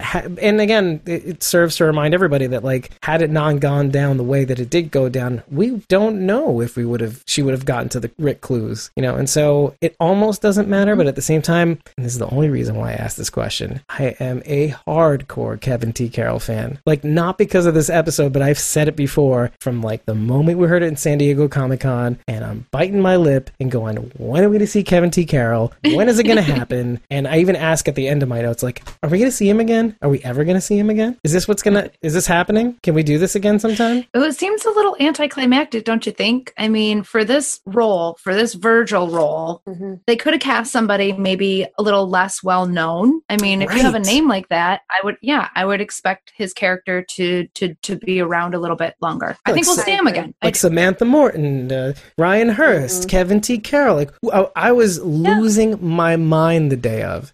Losing my fucking mind. I am not going to be embarrassed. I'm not ashamed. He's incredible. I got to see a lot of him. What's that? Are you a big Leftovers fan? Yes, exactly. Yeah. So there's Leftovers. Yeah, what was the one with Mahershala Ali? I can't remember. Moonlight. Oh, excellent. Yeah. Oh, he was incredible. And of course, and I don't know why this is the first time I ever saw. Well, no, it was the second time I ever saw him, but it was Castle Rock. Yeah, awesome. That was where I saw him. Awesome. Anyway, so yeah, I was so excited to see him, and then like, oh, he's in 2 episodes. Goodbye. Look, okay. Right. I'm a Virgil apologist. I'm saying this out loud. Like, I am going to question everything when it comes to this character because he's like, and I'm gonna like pull a dispatches from elsewhere because I've been watching it and it's fucking awesome. Really? Virgil is you. Virgil is literally you. Oh God. If you are. Yeah, if you are somebody trapped on an island. Yeah, trapped on an island with others. Fell from a magical plane. Oh my God. No, and you didn't have the experience, which we've seen, and it's annoying, but they exist. They don't usually survive, but here we are. The gang has learned mercy and how to let them survive and let them flourish, and so here we are. Virgil's still alive. I wonder if we will get to see him again. Because at the end, you're almost kind of wondering, what Michonne is wondering is like, how far deep is Virgil when it comes to these Rick discoveries? Did they wash up? Was he on the boat? Mm-hmm. Did he aboard it? Where did those people go? Who picked them up? Where did they go? Why did that ship wash ashore? For what reason? Did something let it sweep away? Was it the storm that was in Fear the Walking Dead season 4? I don't know. Also, wait, there was a moment on the episode, and I keep forgetting to like watch this moment more closely when I rewatch. But I've seen other people ask, was it Virgil that set the boat on fire? Yeah. I assume it was. The boat that they came in on? Yeah. Oh, yeah. Right? That's what I just assumed. But I think some people weren't sure because it seemed like Michonne had just stabbed him and then they ran out and then the boat was on fire. But maybe he set it on fire right before he went to go and see her. Right. And you know what? That's why I wanted, that actually reinforces the question I asked before, which was like, did Virgil intend to let Michonne go? And he does kind of say near the end, and believing what he says is difficult, but he said like, I wanted to let you go. Oh, I wanted to let them go, but I wanted to keep you around so that they wouldn't kill me. And like, so she was like, okay, I have you. I don't need them anymore. I can let them go. I trust you. I sort of trust you. I thanked you for the medicine. I think we're on good footing. But so like, he was banking on her not killing him after the medicine because he thought mistakenly that it would give her peace and like heaven essentially, and she'd be okay with the let go of her family. I don't think he expected. Yeah, I don't think he because his mirror darkly is a world in which they survived. You know, her mirror darkly is where they didn't. So like, you know, it seems to be opposite world when you take this thing. Which, what is this thing? Jimson weed. What is Jimson weed's other name or variations of that name? The devil's snare. And little factoids you learn along the way. Hilarious note, the British soldiers who were trying to put down the Bacon Rebellion in Jamestown, Virginia, by the way, where they found the Jimson weed, because that's why it's called Jimson. It's named after Jamestown, Virginia. There are like hilarious accounts of British soldiers making absolute fools of themselves on this thing. Highly toxic, by the way, in case you get big ideas. So if you don't know what you're doing, you could literally kill yourself. So many OD'd on this shit. So little factoid, little Virginia specific factoid for you. That you may not have known about. The devil's snare. He's got you. Right. Well, I think we'll definitely see Virgil again. Like I said, you don't bring in like that and only use him in 2 episodes. Maybe we'll see him in the movies. Who knows? The whole episode, he reminded me of where Morgan was at mentally when he was clearing his place out. I mean, the way, you know, Michonne would talk to him and there was just absolutely nothing coming back.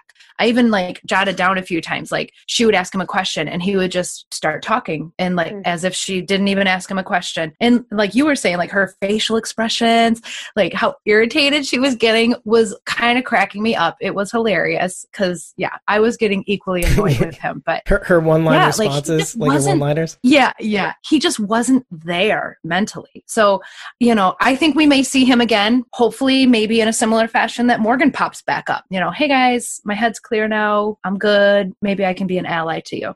So, speaking of Morgan, when Michonne's kind of delivering her verdict on Virgil, I'll get into the specifics later, or like in a few, but specifically when she says Mercy, when she's going on about Mercy, it was right after that scene. She's in the cell with Virgil and he goes, I don't know who I am without them, etc., etc. And there was something that was reminiscent about what Morgan says right at the end of season 5, and he goes, just live. And there was just this beautiful like tie-in where, you know, Morgan's reaching out to his team, if you can hear me. Kind of like at the end of season 4 too. If anybody can hear me, if you can find them, A-team. But he goes to his team one last time and goes, instead of helping others, he's trying to help his friends and says, just live. And it was this weird moment where like, I felt like we were kind of poking at Morgan themes, like with the clear ID, with Morgan going clear here and there throughout this episode. I just figured that was a nice little nod to him right at the end. It's kind of beautiful. I mean, that's just one of those things about how many little Easter eggs there are. That's why like it took me forever just to go through this montage. I don't know how many times I like rewatched it because you're just like, you think of all of these things. Oh yeah, and so many GIFable moments, or people say GIFs, people say GIF. I say GIF. I'm a hard G. It's okay. So many GIFable moments though, like to be honest, like every scene where like somebody says Michonne and it kind of reverberates their head, like oh that could be my avatar right there, done. Like Rick about to shoot Morgan. Oh my god. Michonne, and then like that echo just right beforehand. It's just ooh, I get chills a little bit. Speaking of that moment, I didn't realize for a while because it was bothering me. I was like, is that season 2, episode 7, where you know he's shooting Sophia? And then I was like, no, that's not how his hair looked, and that's not how his beard looked. And then other people are like, no, Kirsten, like they just did the VFX, like they just like added hair in the beard to that season 2 shot. And I was like, oh wow, like they really just went quite literally, there, so, yeah. They added the wet curly hair in the back, you know, the kind we fell in love with. But yeah, I'll never forget that scene too. Well, also Michonne didn't know him back then, so she wouldn't have, you know. Which says she remembers him with the curly hair, right? Which is to say, it's exactly like you said. She didn't know him in that moment, and she literally didn't know him in that moment, like in that specific like sliding doors moment. So it's really interesting, and I'll never forget that shot too, because like the moments before that Sophia shot too. By the way, like the first shot before you see the barrel of the gun point of view, there was almost as a kind of like almost like unforgiving face that he makes. There's almost like a mean look to his face, like I'm so pissed that we found you like this. Not like in an angry way, but like in a what was all this for? I think it's also like because Shane originally wanted them to go into the barn and to kill, and he's like, I can't believe I have to go and do this now. Right. You know, should I listen to Shane? Like, oh, you know. Could have also really felt could have also partially felt responsible for finding her that way. I mean, I know a lot of people blame Rick for Sophia's death in general. So finding her dead would be devastating for him. And now here he made this mistake and now he has to put her down. Yeah, and then the people that say Shane didn't do anything wrong are like, yes, Shane was right. And then he's like, all right, I got to kill this. Yeah, it's tough. But even if they had gone in there when Shane said to, would they have found Sophia right away? Would it have changed anything? Maybe they were there for at least a few days. I mean, maybe a week. I mean, we could say, right, before the fire broke up. And they were, I would imagine, still gathering up walkers in the meantime. If they had gone in there on day one and she wasn't there, they would have found her out in the woods someplace, or who knows? That's a good point. I mean, it's kind of like we were saying earlier, like I always do like to revisit these scenes and figure out, knowing what we know now and how people evolved, and looking back and of course hindsight's fucking 2020. But at the time when you're just trying to figure all this out, there's something exciting about not knowing, and you do have to take that into account when you look back. And now when we look at Virgil, do we see him the same way? Maybe, considering that scene, he hasn't had to deal with this shit. To him, he just lost his family after 10 years in the apocalypse. So good for him being able to hold on to his family. I think he recognizes that too. Yeah. We were the lucky ones. So, the people that poured in weren't. Did all of that happen to Virgil recently? I guess I didn't really get a good idea of how long they had been like that. The other people trapped in the road were like, oh, we've been in here since then. But since when? Are we talking a few weeks, a few months, since the beginning of the apocalypse? What? Right. It doesn't feel like it's super long, because I don't think that I feel like the others, the right? guy's hair would have been longer. Yeah, the others, right? I feel like they just would have looked more ragged. Yeah, right. I mean, it seemed as though they had enough sense to not make him angry, but I don't think it was that long a time.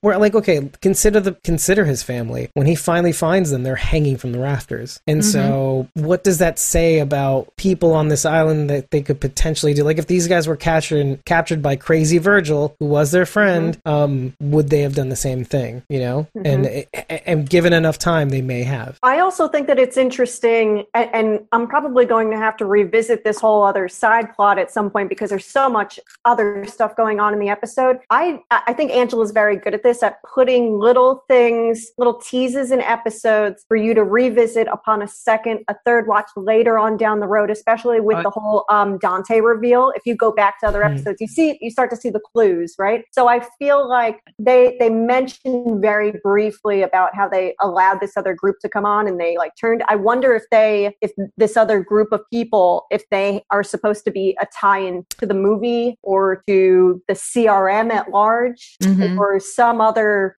part of the larger Walking Dead universe. Are you talking about? I was getting the feeling that we would know who this group was. Are you talking about the others in the cell, or the other others that we don't know? In the sort of caravan sort of scene? Neither. The people who showed up to the island and basically, gotcha. So the good people on the island were there. Sorry. Mystery people floated up. Right. They welcomed them in, and then all of a sudden they turned bad. They had a Thanksgiving. Yeah, I bet that's a group that we've seen before. I kind of got that feeling. Could be. I was actually going to ask that question next, with what, because I mean, it goes to Virgil's lack, quote unquote, of authenticity, where it's do you kind of believe him when he's saying, I could point you to shells. He says we, and then he says I, because there's nobody left. Because we've seen CRM Group in Fear the Walking Dead pick places for exactly what they want in targeted operations in the dead of night when the conditions are right for them, and then get the fuck out. And then they get what they want in spite of the costs, because we do see that the reactor starts to melt down. So we get an idea of who these people are, whether they give a shit about the costs, and when they get what they want. And there could be another example here. Do they go in? Do they see? Is Virgil right when he says, I've seen a shell or two. I've seen where there may be things that indicate there is artillery, but it's possible that they came in the dead of night, caused a condition that may have, because like you said, they were starving, but they may have caused a condition to where they could eliminate most of the island, come in, pick it clean, jump out, done. So I do wonder about that. But also, okay, why don't we go to the meat of what could be? And that is the telltale etching of Judith and Michonne on this iPhone, probably an iPhone 3. Let's be time. I figured that it was just a regular 2007 iPhone, right? Because someone was arguing about this on Twitter, and I was like, in the grand scheme of things, is this the molehill to die on? It doesn't matter. Like, there was definitely cell phones around in 2010. Why are we arguing this? Exactly. Right. There's no need to argue. She didn't turn it on or make a call. So exactly. Yeah, the end point is not. Yeah, that's not the end point, right? But yeah. And is that not what we would eventually use those devices for? Is to like draw on, because that's all it would be good for anyway, right? That or like at that point, yeah, basically, or like hammering nails or something like that. Who knows? But no, it would break. That wouldn't even. You couldn't even use it as a hammer. I was being facetious. But yeah, it goes to what this etching is about. Who did it? How would they know? And this is the big question that people are asking. And we've had time to think about it, and maybe we can come somewhere to where, I mean, because a lot of people are saying, "Oh, this is Anne trying out her Japanese writing and her etching skills." And I want to get your ideas on this first, though, because there's so many ways of interpreting why Judith looks the way she does in this photo. Why don't you give us a little something, Kirsten? Yeah, so I've thought about this a lot, and I'll walk you through my progression of what my initial thoughts were, and then how I decided that was totally wrong. We all have that moment. Yeah. Well, because originally, when I'm watching these episodes on Wednesday, the only person I really have to talk about these feelings with are myself, or I'll message Brandon over at Comic Book, and we'll just toss around our thoughts on with his cynical take.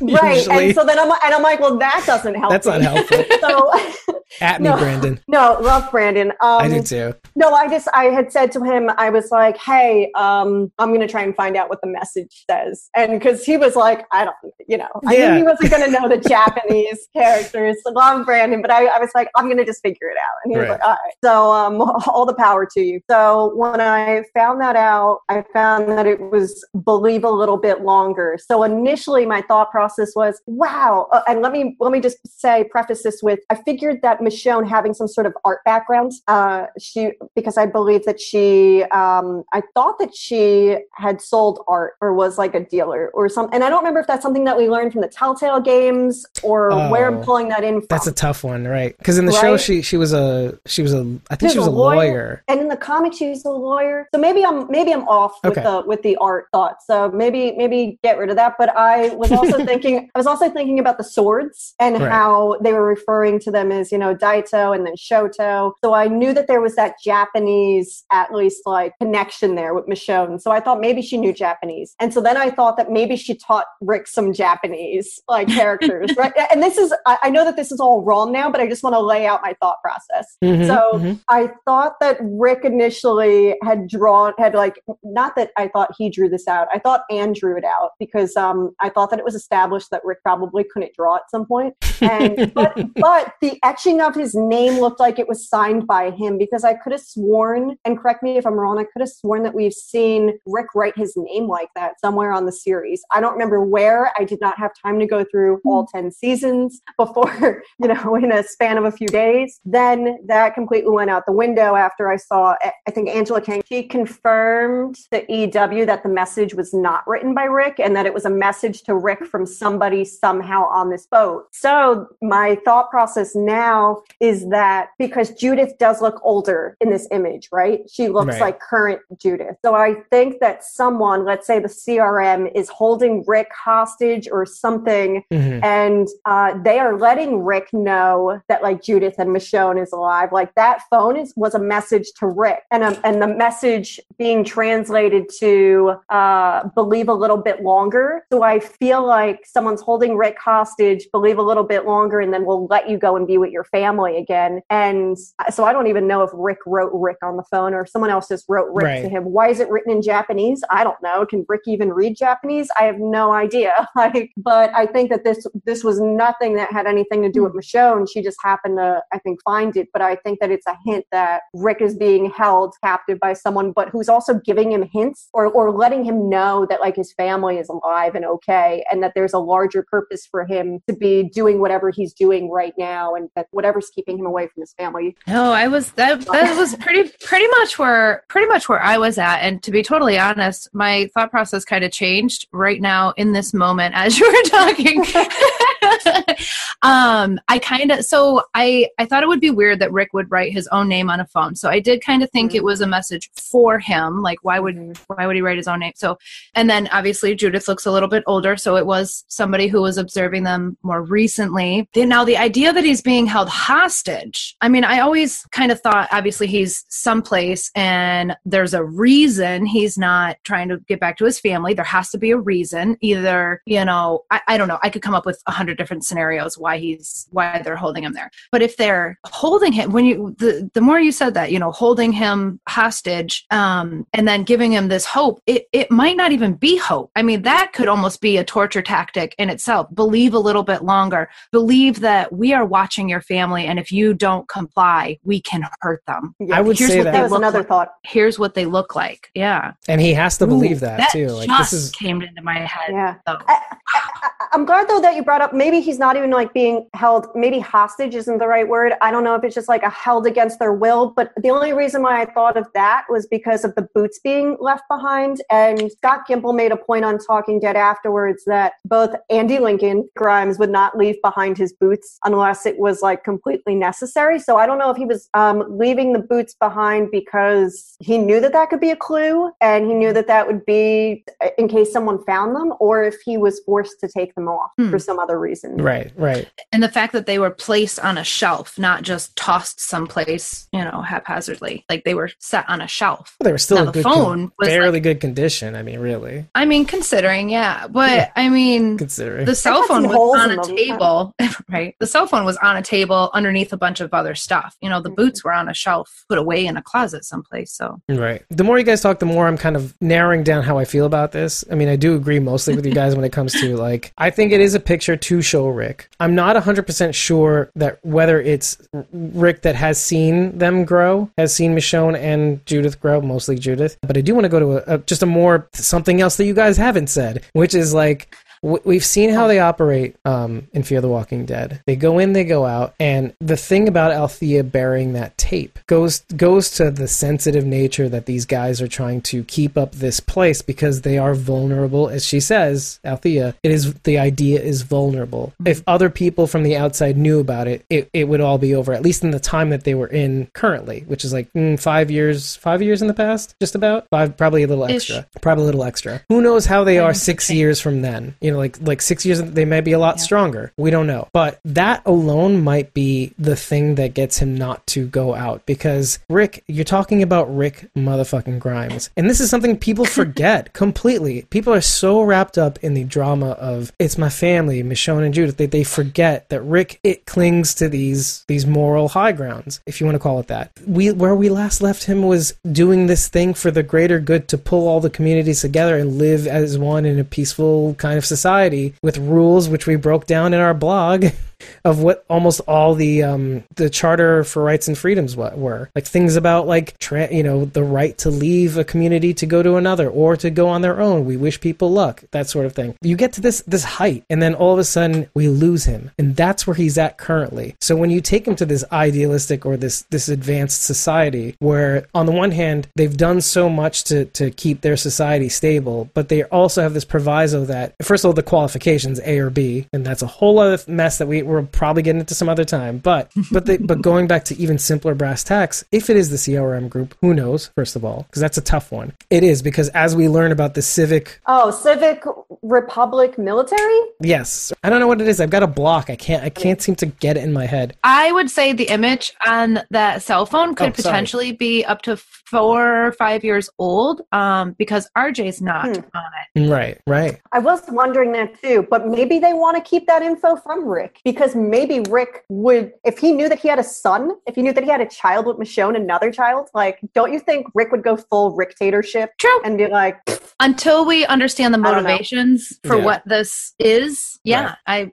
We don't know what its purpose is, but RJ was not on there. So yeah. I mean, and to finish my thought, it's just really, this is where we left him, ideologically speaking. And if Althea herself were to give him that pitch, we don't know time-wise where we are, but It would be enough for him to be like, it would gnaw at him, but I think he'd know that for the greater good, like he wouldn't reach out for fear of this entire society to be lost potentially, just to reach out to his kids. That would be enough for him to not do it. And then now, what are the conditions that make it possible so that Michonne could reach him? This could be it. This could be the moment. So that whole like trail of thing like made me feel kind of like it made me think of Virginia and her whole group. You're not the only one. Yeah, you're not the first one who said that. Because where we left off with Fear the Walking Dead and CRM and who knows whom, and because of the way they're dressed in cow skins, it does make you think. It makes you think. Yeah. Could this be Ginny's gang? Could they have gotten to the pinnacle of something bigger? I mean, I think I seem to recall Gimple saying there are 3 distinct communities by the end of this, or by the time we catch up to real time. Yeah, because it's 3 circles, right? For the CRM, so I imagine that each one is its own community. Right, with their different styles, I imagine, too. What they do or produce or how they run things. Yeah. This might be action. Yeah. I know the main one that I think they mentioned the main was in and around near Omaha. I'm trying to remember exactly because we know the one is leaning more towards the Philly, Camden, Jersey-ish area. Mm-hmm. We've got Ginny's group, which is out in the Southwest, maybe, or unless they do a wagon trail all the way northbound. But we do know that I think we know that the group that we follow in World Beyond is in and around Nebraska. It sounds like something like that. Maybe. Is it? I think so. I don't think I've heard anything. That would be funny since that goes back to like I think season 2 of The Walking Dead. Dave, Nebraska. Yeah. Who, by the way, really funny. I love that actor drop because that actor, he was with Donald Logue in a show called Terriers, which I can't believe I haven't brought that up before because I bring it up online, but I never brought it up on the show. Donald Logue and this guy had a show called Terriers. Awesome show that got canceled before. It's like 2 seasons and it just fittered out. Excellent show. If you get to watch it, if you could find it somewhere, watch it. It's excellent. Michael Raymond James. Boom. That's Dave from Nebraska or whatever. Yeah, that's the one from True Blood. Oh, okay. That's how. Yeah, he played this character named Renee on True Blood. Yep. That's the guy. Every time I see him, I refer to him as the guy that should have been a Wahlberg. Like the Wahlberg cousin. Yeah. I mean, for real, he has the Wahlberg face. Like he could have been a Wahlberg for sure. Oh, yes. Boy. God damn. That's the face. I didn't have a name, but that's his. Thank you. He's like if Marky Mark ever aged and lost his figure. Right? Marky Mark does not age. Oh my god. Doesn't age. It doesn't lose his figure. Just only looked hotter. Okay. There, how's that? And we meet. Okay, content that will be edited out. Oh my god. We did that for nothing. So when Judith is talking to Michonne, by the way, there's a point at which she's telling her what's happening. Judith's telling Michonne what's happening. And everything she says is true. However, she's not telling Michonne everything, I don't think. No. I think she's just trying to get her not to worry. And I kind of wanted to get your pulse on what I'm thinking because, like, she's good at it. She's good at hiding the truth lately. I froze real quick when Michonne asked her the question, is anything up with the whispers? And then there was that pause and I went, what are you going to say, kid? What are you going to say? And then it just went through. I'm like, oh, everything's okay, fine. All right. We beat them, Mom. Yep. Like, say something that's out of this world true. Like, we got him, Mom. What did she get? It's like she considered very carefully how to choose her words, right? And it's like, well, Alpha can't hurt us. I don't. But Beta maybe is still out there, and still a ton of whispers left over. So when she said that, did you think the same thing I did? When she said Alpha can't hurt us anymore, I thought, oh, okay, so Carol and or Negan have returned with her head. Like they now know Alpha's dead. Or do you think it was just wishful thinking that Judith was saying that? Yeah, that's a good point. Like how far in the future are we too? And do we go backwards a little bit for her to know that? I feel like she's being honest. I feel like Sunday's episode will probably explore 1014 will probably explore, Carol. I'm hoping that it's going to explore more of like the deal that went on with Carol and Negan and then explaining what happened. Because there are photos that are available of Daryl at least coming into contact with Negan and it looks like his hands are tied. It looks like they're bringing him back to somewhere. I don't know Right. if it's Alexandria or elsewhere. So, and if that is the case, then Judith is probably aware of something. Yeah, this is the perfect opportunity to go into sneak peeks for, if only maybe to finish out the show, but like, you know, so we are talking, and the reason why it's important is because we see Judith at a point at which she knows that Alpha's taken out, so we don't know at what point we are at the end of this episode, but we do know that when we start off the next episode, we see that Carol's putting Alpha's head on a pike at the border. Negan goes, "It's done." Beta and some other two Whispers discover Alpha's head. Carol, "I'm not going back," which is like the third time we've seen her self-isolate, which I mentioned before. Prison Kingdom and now. Who did she say that to? She says it to Negan in response to him saying, "I held up my end, now hold up yours." So something's going on here. If Negan is counting on Carol to like schmooze his way back into the community, yeah, that ain't happening. Right. She does not have much credit right now. Yeah. He's better off just walking in going, "I surrender." He'd have a better chance that way than walking in with her. Which makes you think what the ask is after Aaron finds him going after Lydia and all that stuff. And with a Whisperer mask on and the whole because if she can't come back and vouch for him, he's dead meat. Like, and Lydia's not going to vouch for him. Like, the only thing she knows is he tied me to a chair and left me. And we do discover in the sneak peeks that he's going to the shack where he left her. She's untied, but Daryl's in Lydia's place, hitting him over the head with a crossbow. Again, which is weird because we haven't seen him with a crossbow in forever. This episode notwithstanding, by the way. I was going to say, except for this episode. Yeah, so... It has been a while, now that you mention that. Daryl always seems to get whatever he needs to have, regardless of whether or not it makes sense, right? Rocket launcher, yeah. The rocket... he gets RPG, exactly rather. what he needs to fulfill whatever arc he needs to in an episode. So, like, come on, he should have bled out a few episodes ago from that stab in the leg, right? Yeah. But, you know, he's Daryl. So if Daryl if Daryl wants to have his crossbow back, that's fine. You know, if Daryl wants to ride his motorcycle, even though he probably shouldn't have any sort of gasoline to drive it around, whatever. Yeah, you know. whatever methanol or ethanol supply was left, sure. Okay. Daryl's got moonshine up the wazoo, literally. I can only conclude by just the shape of just these few, because there's still a little bit more. Like, we're talking about a Judith who's perhaps seen this to the end. I'm thinking it makes more sense that she would do that. She would say that at the end of this because knowing that Alpha's gone means that it's got to be after this episode or somewhere in between this episode, and they're not going to replay that scene again in the next episode. So I hope they do like a little. I like when they do that, just so we can just so we have a better idea of how. Yeah, well, so that we have a better idea of how these timelines are adding up. You know, even if we just see Judith in the background somewhere on a radio, like making reference to the fact that this was happening while she was talking to Michonne, like that would just be cool. Well, that's all. take it even further. What if this is technically time-wise the season finale? Like, what if this is the gap, this is the end, and then the rest of it is catching up to Michonne? Because she's been out for who knows how long? I guess because like even the first day, she's like, you were out for like for more than a day, and so we don't know how long she's been tripping there. You know, and when she was tripping, the guys were saying, we've been trying to call out to you for days, something like that. I think they just said she was out for a day. Well, the first time they said we've been trying to talk to you. Oh, and she said, how long have I been out? About a day. I wish they'd written, because I feel like they were trying to talk to her between her trips, like with Virgil, but I don't know how long she was out. Because I read a little fact about the Jimson weed, a little bit more, and they were saying that these hallucinations would last for days. Oh, interesting. Oh, and wow. So, just from one dose? Because the doses that they were producing were just so potent and toxic. By the way, which almost explains Virgil's behavior. Like, I mean, like how much has he had? Right, and how much permanent damage and stunted damage has he done to himself? So, right. Virgil made a comment later on when Michonne kind of pushes him down and she's about to kill him, and he even makes reference to the fact that his wife was his compass, and ever since she was gone, he didn't really know what to do. You know, locking those people up, and like he's like, I didn't want to kill him, but I couldn't let him leave either. So this was the only thing I could stupid thing to do. Like, you almost feel bad for him in that moment. Like, someone who just doesn't see right and wrong. He knows what needs to be done and just does it. And then he's going, did I do it wrong? I didn't know what else to do.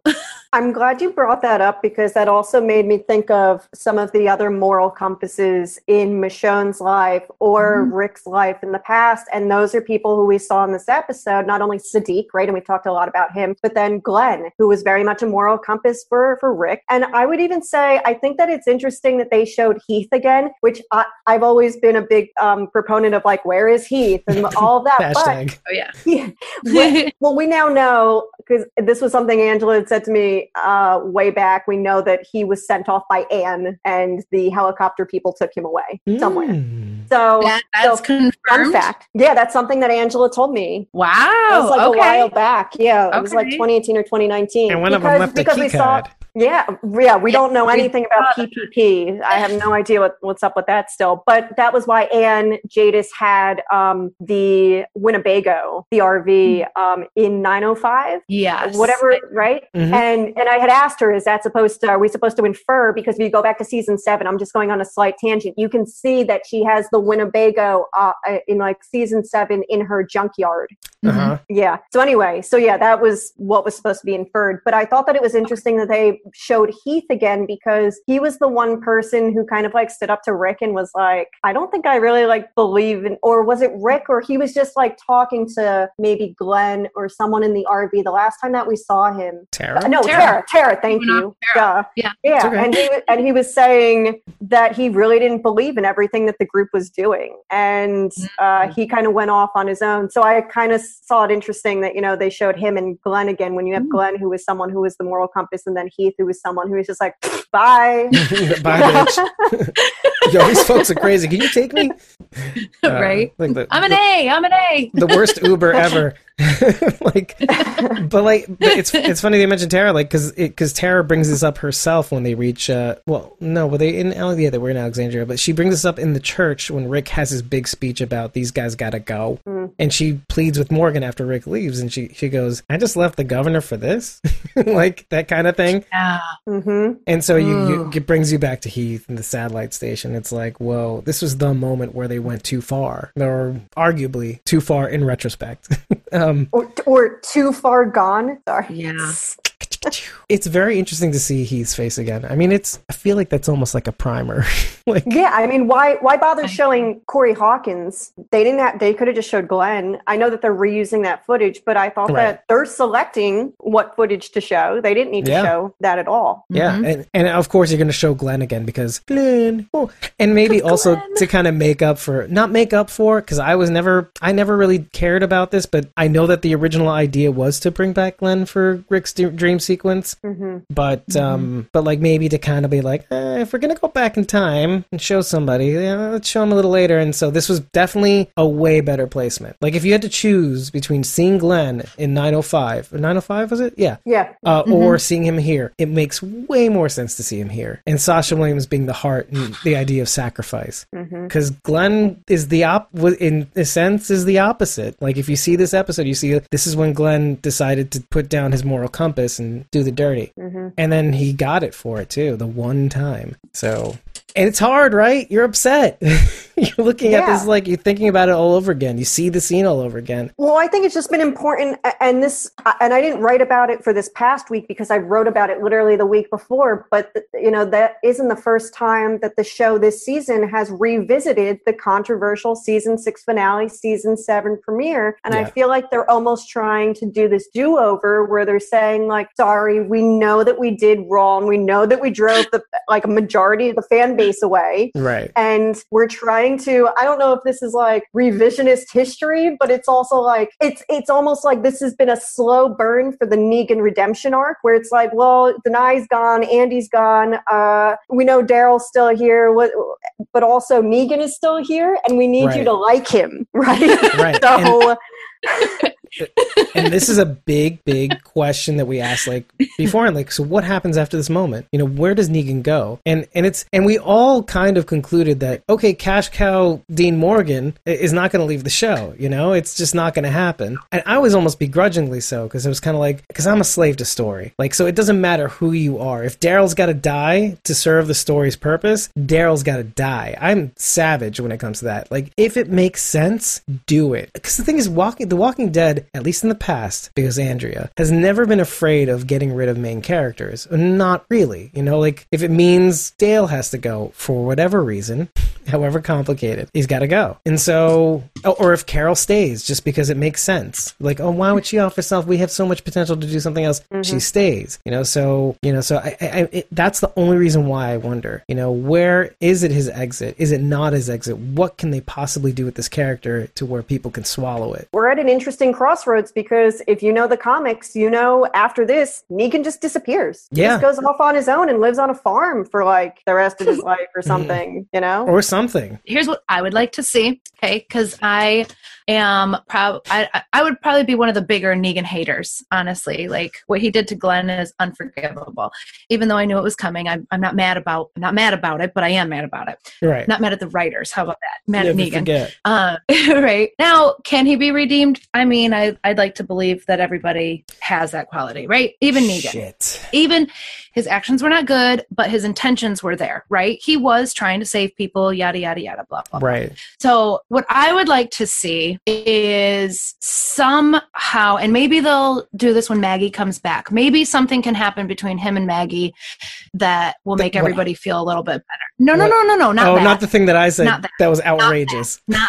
Not the outrageous thing, but just some sort of interaction. I don't know, you know, a genuine, heartfelt apology, some sort of grand gesture. I don't know. I don't know, but maybe some sort of interaction between Negan and Maggie can help me, at least as a Glenn fan, start to see Negan as an ally rather than someone I need to keep a side eye on. Yeah. Well, actually, so while you were talking about that, I was actually thinking about something that you kind of said, Kirsten, which is like, it goes back to kind of Virgil being held up by Michonne's knife, like just at the end, and kind of, you know, and then Virgil's kind of pleading for his life. I wanted to, you know, take you out first so that, you know, you could prevent them from killing me. And, you know, it's just all messed up and I was going to let you go, and saying how he didn't know what to do. And the knife's at his throat and Michonne's like, just like desperate to plunge. And then she gives her whole mercy speech. And then I was just thinking to myself, oh my God, this is just another thing that we need to be prepped for when it comes to how we see Negan. We also, though, we've kind of seen, and we've also seen that kind of play out, though, already with Maggie and Negan, right? Because she went down to his cell to go and kill him. And that's also kind of like a scene that they took from later in the comics to bring to life earlier on the show, because they weren't sure if Lauren Cohn was probably going to come back at the time. Right. And I think that she says, I'm just paraphrasing, but she was like, nah, I already see that, like, you're rotting away and this is like better for me. Yeah. Like, it's not going to give me peace, basically, if I kill you right now. So that's another ongoing theme. Like my mercy prevails over my wrath. That's like the giant theme ever since, you know, the end of season 8. Right. And we haven't seen much of that since like the beginning of season 9. We see bits of it with Mary a little bit, kind of with Aaron as kind of like this weird shadow of Rick. But yeah, I haven't seen any, which is good, because then when it finally comes back to us, we kind of, you know, our hearts start tearing up and we see Michonne. I mean, you see, and I was telling you this, Kirsten, before, I was like, you see like Kevin T. Carroll taking that acting choice and just grabbing onto Michonne's arm, like, you know, gently grabbing on, saying, I don't know what to do here. I'm pleading for my life here. And it was just this, when he does that and it lingers there on his hand, on her arm for just a sec, I just suddenly just like whoosh, just like a wave of like sorrow just flew over me. I'm like, oh, we're here again. Like, may my mercy prevail over my wrath. And she's staring him down, and she's doing the calculus. She's doing the math. She's like, we've been here before. Rick's been here before. A bunch of us have been here before. And what did we decide to do? Why did we decide to do it? What was this all for? You know, oh, wait, there's a charter. What's the highest punishment in the charter? Oh, yeah. Like, and it's like everything comes back, and it goes back to what I was saying before. Like, if I'm, you know, if I ever, well, no, because she doesn't know that Rick's alive yet.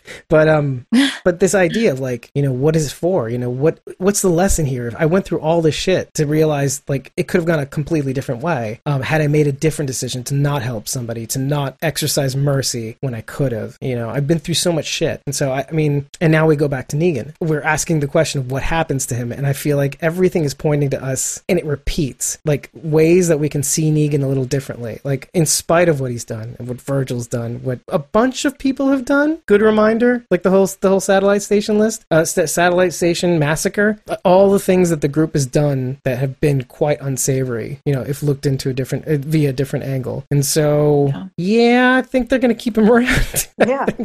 Look, here's my thing with Negan, because this is the conversation that it always winds up coming back to. I think that they never should have adapted the fact that he had a harem full of women in the comic. And I think that's what makes it so difficult for so many people. That is the thing that I constantly hear. They're like, but he raped those women. And I'm like, yeah, they probably never should have adapted. Like, what a weird thing to work around on the show. And it's something that like anytime that we talk about the Negan redemption arc and I'm talking to someone on the phone about it, I have to bring it up. And I'm like, well, what about this? Are we saying that's okay? Like, yeah. And that's the thing. Oh, you know what it is? It wouldn't have been so bad. It really wouldn't have if it had only been like 2+ years into the apocalypse. That's the only thing that bugs me, because if it was like 8 years and it wasn't, you could, because the whole idea of Negan was supposed to be, like you said, saving people. And then like Carl goes, hey buddy, when did this get away from you? And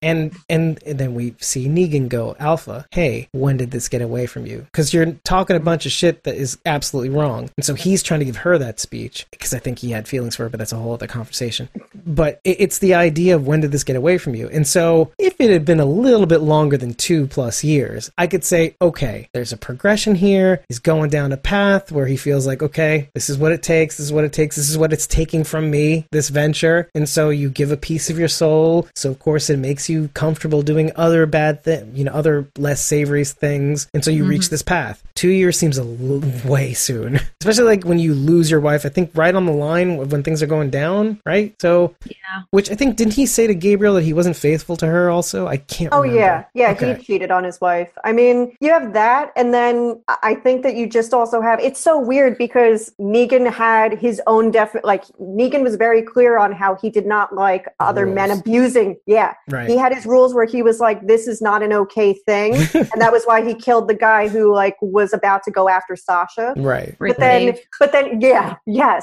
was another like, Dave. Hi. Sorry. It's like, hi, don't you realize you're doing the same thing? And like, he didn't realize that. I think he rationalized it because he was being forceful, because he didn't physically grab them and hold them down. Instead of it was a mental force because he was holding them. It was a fear tactic. Yeah. Exactly. Look at Sherry and not Austin, Dwight. You know, Sherry was his wife, and that was why her husband was allowed to live. And he made him divorce her. Exactly. Yeah, divorce her. And they got married because they were called wives. His wives. Exactly. So in his mind, he rationalized all this because he wasn't being physically forceful. He didn't see a problem with it. Obviously, it's wrong. We all see what's wrong with that situation. But he didn't. What he didn't want was, you know, his guys being rough with the women. Right. I mean, what good will it be for to him? Yeah. How do you draw that line? Wrong is wrong. I think all signs are pointing, and maybe this next episode, depending on the way it plays out with Daryl and Negan and tying him up and, I don't know, taking him in, I guess, because we don't see really anything after that. There could be things that the good guys do to him that don't feel right considering the outcome. So I guess, and Carol not being in the picture anymore. So I do want to wrap up the rest of the sneak peeks, because talking about keeping somebody around, we've got Beta in another frame holding Alpha's, I don't even know if it's active, walker head. He's like cuddling up to her, like meeting of the minds kind of thing. And I'm like, oh shit, this is not going to turn out well at all. And Eugene's telling the group what he plans on doing, meeting Stephanie. That's that semi-iconic, highway scene leading towards, obviously, southbound? West Virginia. Yeah, it's southbound, because they're in Virginia now. But kind of like the scene of Rick riding to Atlanta, sort of looks like that. So there's a little bit of a parallel there. I mean, your world's about to get a whole lot bigger. No. Where are they heading, Dave? Where are they heading? South of the what? The Kanawha River. Charleston Rail Station, was it? Am I right? Something. Yeah. Burn into my head right now. And we know that Ezekiel's going to join him for two reasons. We see him in a frame with him and Yumiko. You see Jerry and him hug as if it was going to be their last time. And I do feel like he's going with her out of kind of almost, rightfully so self-interest, because maybe they have the simple treatment for his cancer. Maybe. And he'll be around a little longer than we thought. So there's that. That'd be awesome. And this is just me spitballing right now, talking complete shit right now. So one more thing. As we see Beta hold Alpha's head, and we see in a couple of other frames, he's in this like area that looks kind of like Humbug's Gulch. I don't know if you saw sneak peeks. I didn't watch this one. It looks like a cross between like a Main Street kind of area, but like the house that he's at, he's like at this balcony, which almost looks like one of those riverboat balconies, or like these saloon, like New Orleans style balconies, the way the house is kind of looking. And he's like, my Walker friends. He's gathering his horde from the balcony up there. He's going, yes, yes, woo-hoo-hoo. And so I got some of those Humbug Gulch vibes along with Beta. And damn it. You're like, oh yeah. It's They're going to kill him, aren't they? Well, he sewed the piece of that, back together. So yeah, I hope that we get more JDM and Ryan Hurst scenes. And I would love to see Norman in a scene. Like, I'd love to see all three of them together just because they're such good friends off the show. They're going to kill him. And I'm going to cry so hard again. Yeah. First of all, what do you think about all of these sneak peeks? Like, what do you think is happening here? I think that he obviously wants to probably go after Negan. That's what I would think. I think that he would want revenge. The moment he wanted to kill Negan, from like the moment that he was like, why are we even letting this guy join our group? Right? I see him just on a direct path. But in my mind, I feel like just knowing things about the season that were like previously announced, I know that we're like waiting to see some other things. Like I imagine Princess has to show up at some point. I don't know when. And Maggie. But we know that, and Maggie hopefully at some point, right? So I don't even know if we're going to see that. I don't know if they were waiting to show some of them in the finale, or I don't know if we're going to see some people in these next two episodes. I would love to see a Negan Aaron scene after their last, moment where Aaron was like ready to kill Negan basically, and I would love to see them. And there's a reason why I'd love to see that, because I think back to the comics of how Beta died in the comics, and it was, I believe, Aaron and Jesus, and they kind of like teamed up a little bit, and we don't have Jesus anymore, so could we see Aaron? Could we see Aaron and Negan team up? I don't know. I kind of want Aaron to take him out on his own. I feel like Aaron needs a win after all of that. Like, I'm Aaron sure is so angry. Yes, he is. I have such a hard time seeing Aaron as like threatening though. Like, the more mad he gets, I'm like, look at he's just so cute. He's like a little pit bull puppy growling at you. Like, he's trying to be so tough, but he's just not scary. Like, look at me in my new hand. No. Yeah. Like, oh, look at your cute little spiky ball. Oh. I'm sure that's what Negan thinks every time he sees him. You look so cute with your little beard and your little mace. Right. Well, even that scene, right? Like, I'm picturing Aaron's face, like in that scene, like getting so angry at Negan and like marching towards him, and I'm just like, oh. It is a little over the top. Yeah. Scary. I don't know. I'm buying it though. I mean, he's got, like, think about narratively. Like, he's got a daughter. He's doing the best he can. He lost his fucking arm. Right? He's doing the best he can. So, I mean, if you want to go like Shadow Rick on this one, and there's part of me that thinks, okay, like, I think with Jesus' sword, so he's technically teaming up with Jesus, and his mace, our powers combined. Poof.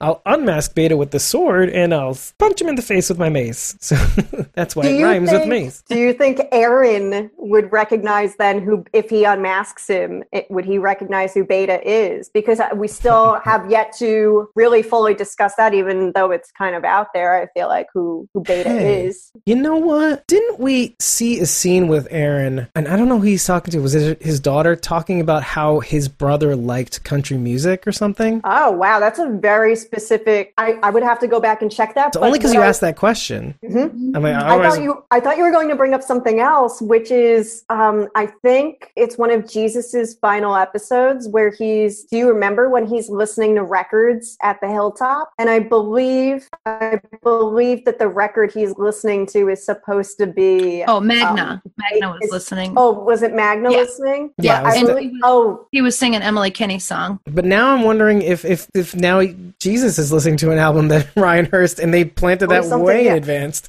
Yeah, no, I have to go back and check because I thought that they were using like a combination of Emily Kinney's music with something else. I could be wrong. Yeah, that was the Magna episode. Yeah, but, right. I mean, seeds planted, but like when he's talking to his daughter about his brother liking a certain music, or it could be country. I don't know, but oh my god, like what if Beta is his brother? No, I don't know. That would fuck me up because you don't see his brother die. I think he said he collected them for his brother at first, thinking he might be alive. Maybe that's why, and I think that was the impetus for him finding people in the hopes to find his brother. But and then it just ended up being his thing. I can't remember the exact reason why he was collecting license plates and stuff like that. Right? Yeah. Because that does come back again, but could be something to it. Maybe he mentioned the artist and we didn't even know it. That Beta's representing. I don't know. That would be a head trip, though. Maybe we'll find out. Maybe we won't. I don't know. Well, the all-important question, I think, is really, obviously, yes, but I want to frame it in a way that makes you think a little bit, because is Michonne going to make her way into the movies? It's hard to say. How? I feel like it has to be. I mean, here's what I think, and here's what I've heard, because I think Brandon's thrown it out there into the world, because I saw it on one of his colleagues' videos recently, so I think it's fair for me to say then if it's already out there. I think it is already out there. Maybe from Talking Dead too. Her journey's not over or something. Right. But I think the plan is for her to be in one of these movies. But then I saw EW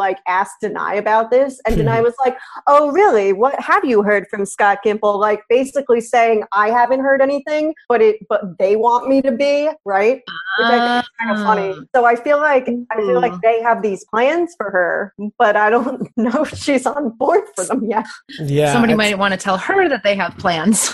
Right. That's why I was kind of saying, I don't know, guys. It's almost as if she can't say no, but it really does depend on how certain properties perform in the next several months. So, dang. Which I based on, so name dropping both you, but Sarah Beth Pollock was telling me how much she likes what she's seen with The Walking Dead World Beyond. When she went there, she was telling us all about how it's going to unfold, or somewhat, and quoting, it's darker than you could ever imagine. The series is darker than you would expect it to be. I haven't watched the pilot yet. I have the pilot, but I'm just gonna say I haven't heard as positive things about it. So, that's interesting. And I think that's why it's a limited 2-season series. So, I see. I'm looking at this World Beyond series as something to connect one thing to another, like a bridge. Maybe fill in some, maybe to fill in some, give us some answers for questions that we've had.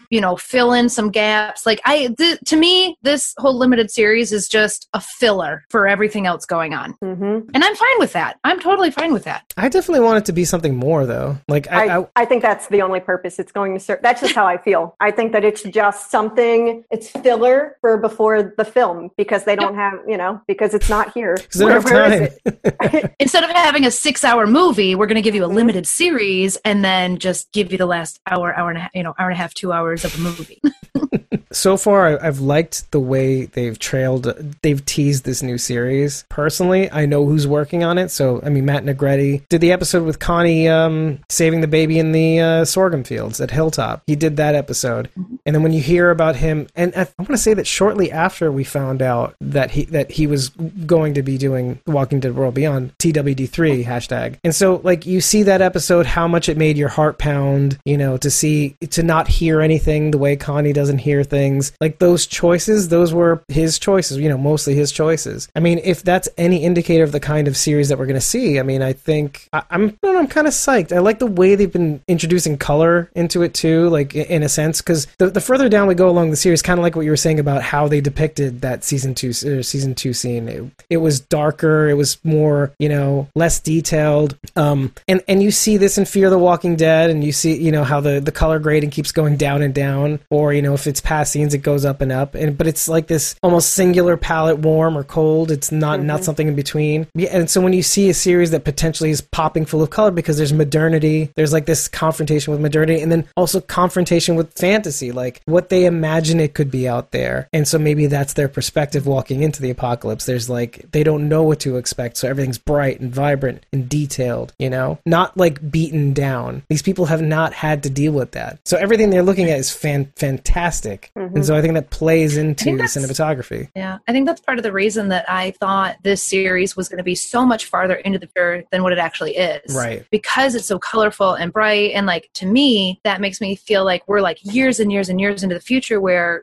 vegetation has started to regrow and come over things, and not just like, swampy things, but like, leaves and flowers and things are sprouting from these things. Like, yeah, the idea that there were colorful things in the world made me feel like we were, at least 15 10 years into the future. 20 years. Well, no, we are 10 years in. I'm saying like 15 to 20 from the beginning. I was just kidding. Yeah. Which is what I originally said until New York Comic Con said, no, idiot. Right. I like our idea better, Dave. I know. We got this. But the more I think about it though, like the more it actually even kind of makes sense if you just throw that away. Because and I only say this because my eye is not off the ball, okay? Everything that Isabel says to Althea, like I'm not keeping my eye off of that. So when I look at The Walking Dead World Beyond, I look at how this community now operates, but knowing the other side of it. Because like imagine their community. It's not just walls that they're behind. It's got to be walls upon walls upon walls. Like geographically, topographically, whatever it is. So whatever these kids are going into, they're facing those obstacles on the way out of whatever community they're in. And so I'm thinking whatever's protecting these insular communities, there's a lot of, and so you'd see this vegetation, these walkers that have been grown over time. So they're untouched. Like there's nothing there to disturb them, really, essentially. So it's plausible. Like there's something going on there, especially with that first scene that they're teasing with the airplane crash in the past, and that the first few photos that were teaser photos that we're seeing out of Virginia, I think it was, like with the fuselage and all that. So something must have happened there and they cordoned off. But the one thing that I kind of want to touch upon that Isabel says, or that, rather Althea says, is how things went down. The National Guard and the military batting heads. So that's the thing that I kind of want to pay attention to see if they follow that continuity and how that plays into these communities. Like who won, or did they come to an agreement to share power, or I'm ever since that narrative is we kind of got a touch of that at the beginning of Fear the Walking Dead, but it comes full circle with Althea, and so. Well, yeah, that was a huge moment, in Althea's tapes when she says, there's a moment of hope. Oh, good, the cavalry's here. Oh, wait, now they're shooting at each other. Oh, shit. That's a terrifying moment when you think the people who are going to save you, now all of a sudden they're attacking each other. Now you are really on your own. And only Althea knows the truth. And us. Yeah. So. Right. Because we get to, be at home safe on our couches just watching it all. Safe. Safe, yeah. There was one thing. Every time I hear a new word for walkers, we hear Virgil refer to them as rippers this episode. Yes. Good point. Good call. I like that. I have a thing too. And it's also a small thing. Just constant Lost references, but where they will ultimately end up is at Oceanside, I think. Because I think they were on their way inland. They're not with Michonne. It sounds like they were on their way to Oceanside, I think. So maybe who's that? The three others. Oh, okay. On the island. Oh, interesting. So you think so? We may see them again. You think we're going to see them? Okay. Well, the one guy's a pretty famous actor. I recognize the dude. Yeah, he looked familiar. He is what I would consider a well-known. So we might see him again. Yeah, Celeste is the only one that has a name, and I think that was the middle, the scientist. Lucy. The other one was Lucy. Oh, okay. Oh, Lucy's the other woman. Janitor, Essentially, she was joking walking. She wasn't really the janitor. She was. Was she not? I didn't Yeah. really get that. Okay. No, she was too intense. I couldn't pay attention. She was making a joke, and then Celeste swatted her and went, I see. "She assists us." Yes. But I didn't catch the guy's name. There is one other thing that I noted that we didn't touch upon, and this goes back to the first episode of The Walking Dead. And I just thought this was something that made me kind of like laugh a little bit, because Michonne tells Judith that she'll try to reach out to her every morning on her walkie-talkie, that she'll try her every morning on this walkie as long as I can. And I was like, oh, where have we heard that before? Oh, when Rick gave Morgan the walkie-talkie, and he said, oh, I'll try you. I'll turn this on for a few minutes every day at dawn. And then Rick kind of like forgot. So for me, the joke was like, well, I hope Michonne, is truer to her word than Rick was to Morgan. Right. Because she was trying to reach out to her in the middle of all the shit at Hilltop. Nah, it's not happening. There is another thing that you mentioned that I was going to give you credit for, but was the sign that's in the infirmary that they raid to try to get to his family. What's behind Virgil? It's a sign that's pertinent to our time. It said "Stop the spread," although that was for gonorrhea, and I think